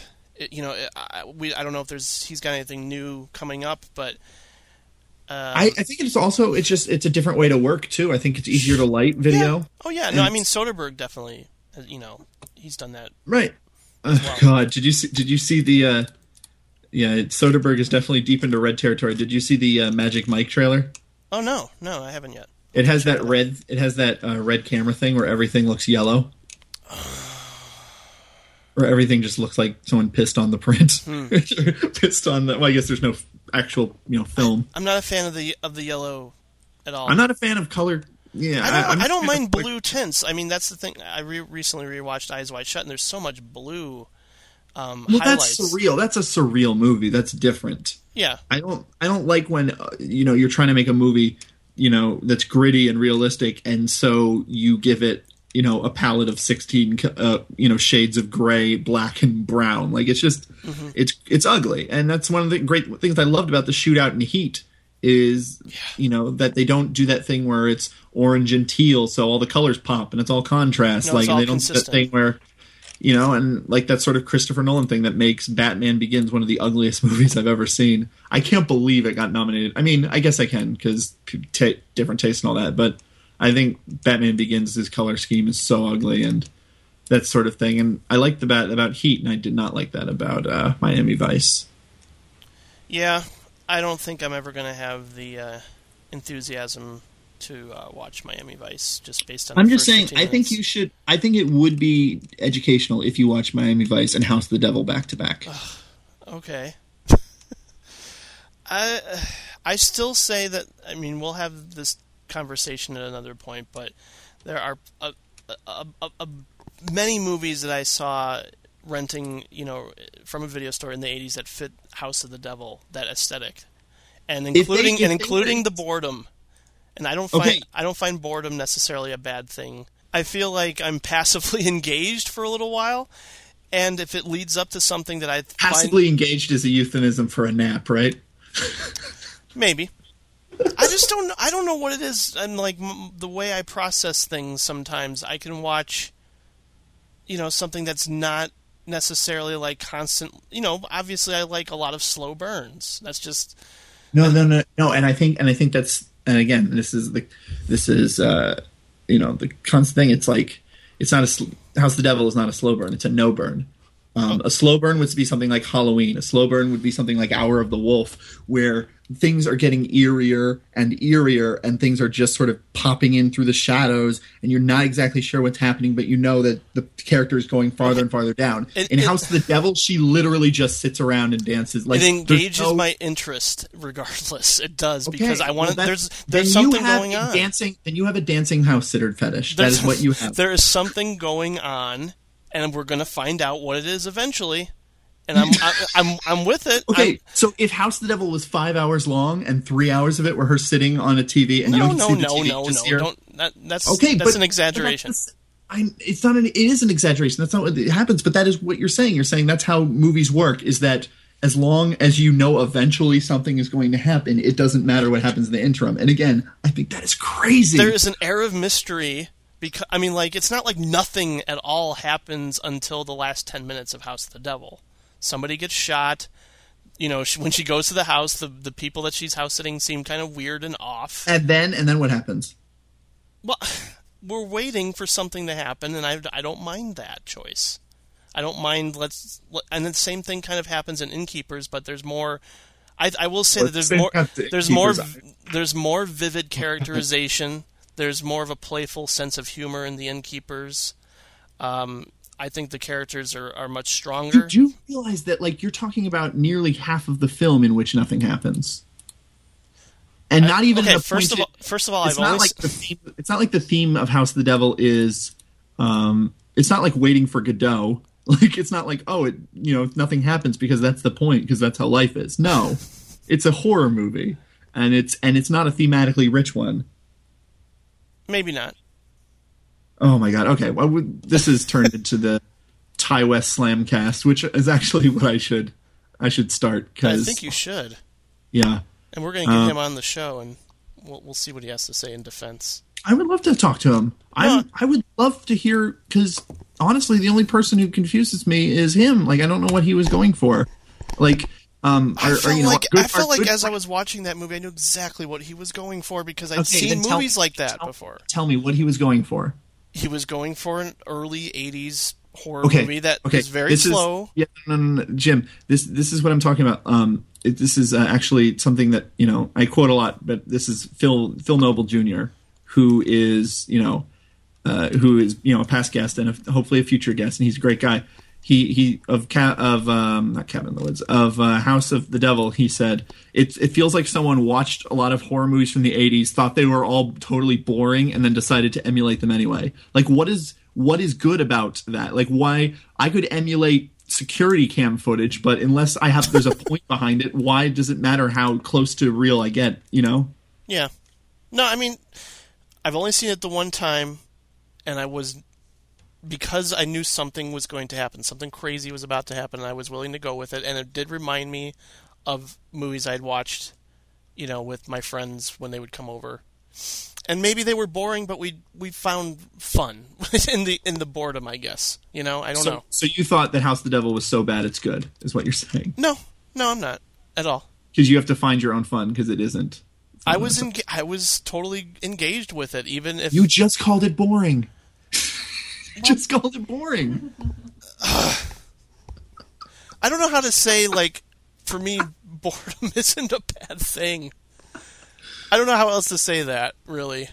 Because I embrace boredom sometimes. I don't know. And I know that's not what you're supposed to experience when you're watching a movie. I realize that. But even with something like Somewhere, again, didn't find it boring. Okay, but you did find House of the Devil boring. Well, yeah, I did find it boring, but I didn't mind it. Okay. All right. We will revisit this conversation in the future, I'm sure, because I am positive that it is not just that reason alone why I find it, you know, interesting. I think Ty West is a good filmmaker. I really do, especially like after Innkeepers. I think to be a good filmmaker, you got to make a good film. Well, he did. He definitely did. I think I will say that Innkeepers for me felt like a step up in terms of characterization, because he, you know, aside from Greta Gerwig in House of the Devil, sort of, you know, having her moments, the lead actress in House of the Devil isn't nearly as vivid of a character as the main ones in Innkeepers. Like, so you're saying that they're really good at they crack jokes. Yeah, like the characters in Innkeepers, they're really good at waiting for pizza. Like, she was kind of, as far as like waiting for pizza goes, she was all right, C plus at best. But they're like really good at waiting for something to happen. Well, there's plenty more of stuff going on in Innkeepers. Okay, I'd like to see it. I will never complain about more good horror movies. I just question what people consider good horror movies sometimes. I will mull that over for sure. Yeah. It's just funny we kind of revisited our conversation about Somewhere in the midst of all that, because that was the one of the things when I went back and listened to the Rob Zombie episode, is like, yeah, you know, boredom isn't so bad. It really isn't. And then you're like, okay, Jim, here's what you can do. With next time you put on a DVD, you don't even have to hit play. Just watch the menu over and over and over again. Yeah. I just found that so funny. I'm a hilarious guy, Jim. And these are nuggets of wisdom I'm dropping. You should be picking them up and putting them in your little wisdom basket. I realize that. Like a migrant worker. I'm almost like that's horrible. I'm sorry. Remember when this episode was supposed to be about Michael Mann? Remember back then? Yeah, and now it's like super long. All right, which is fine. Next episode will be on David Fincher. You know, really quickly. We should have done. Yeah, we should have asked Brendan too. Didn't think of that, but yeah, he's super busy, and we had technical difficulties and whatnot. So we'll get that and maybe post on the site too. Yeah, I'm gonna go with my top 3 Michael Mann films: Heat, Thief, Manhunter. I'm gonna go Heat, Manhunter. I'm sorry, Heat, The Insider, and then Manhunter. Oh yeah, maybe I do like The Insider more than Manhunter. Stay tuned to the website when I decide.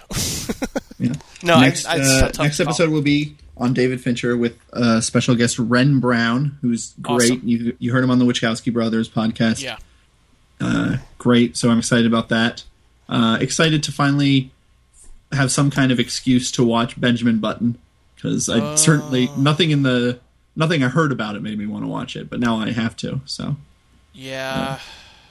I guess I probably should rewatch that too. But I haven't rewatched Alien 3 in a very long time.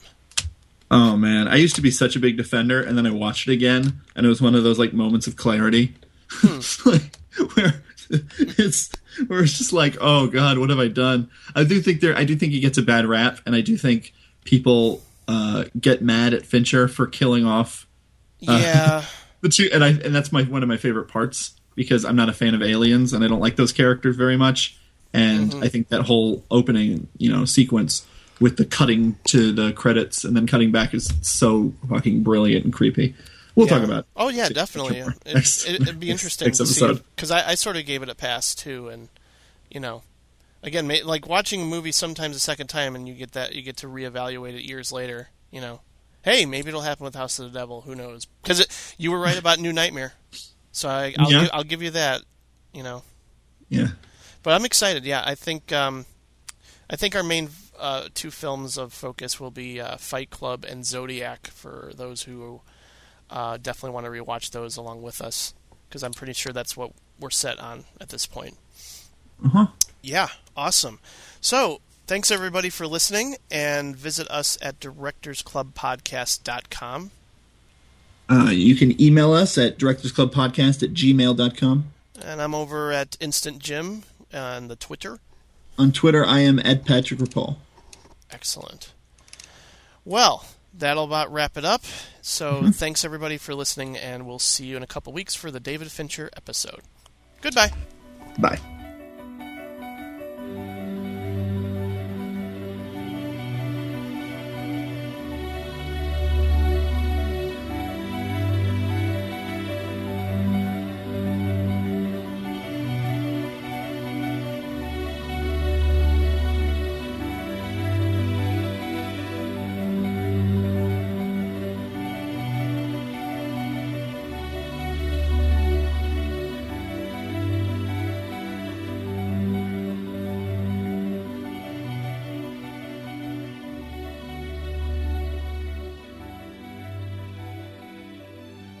She had a great ass! Yeah, no.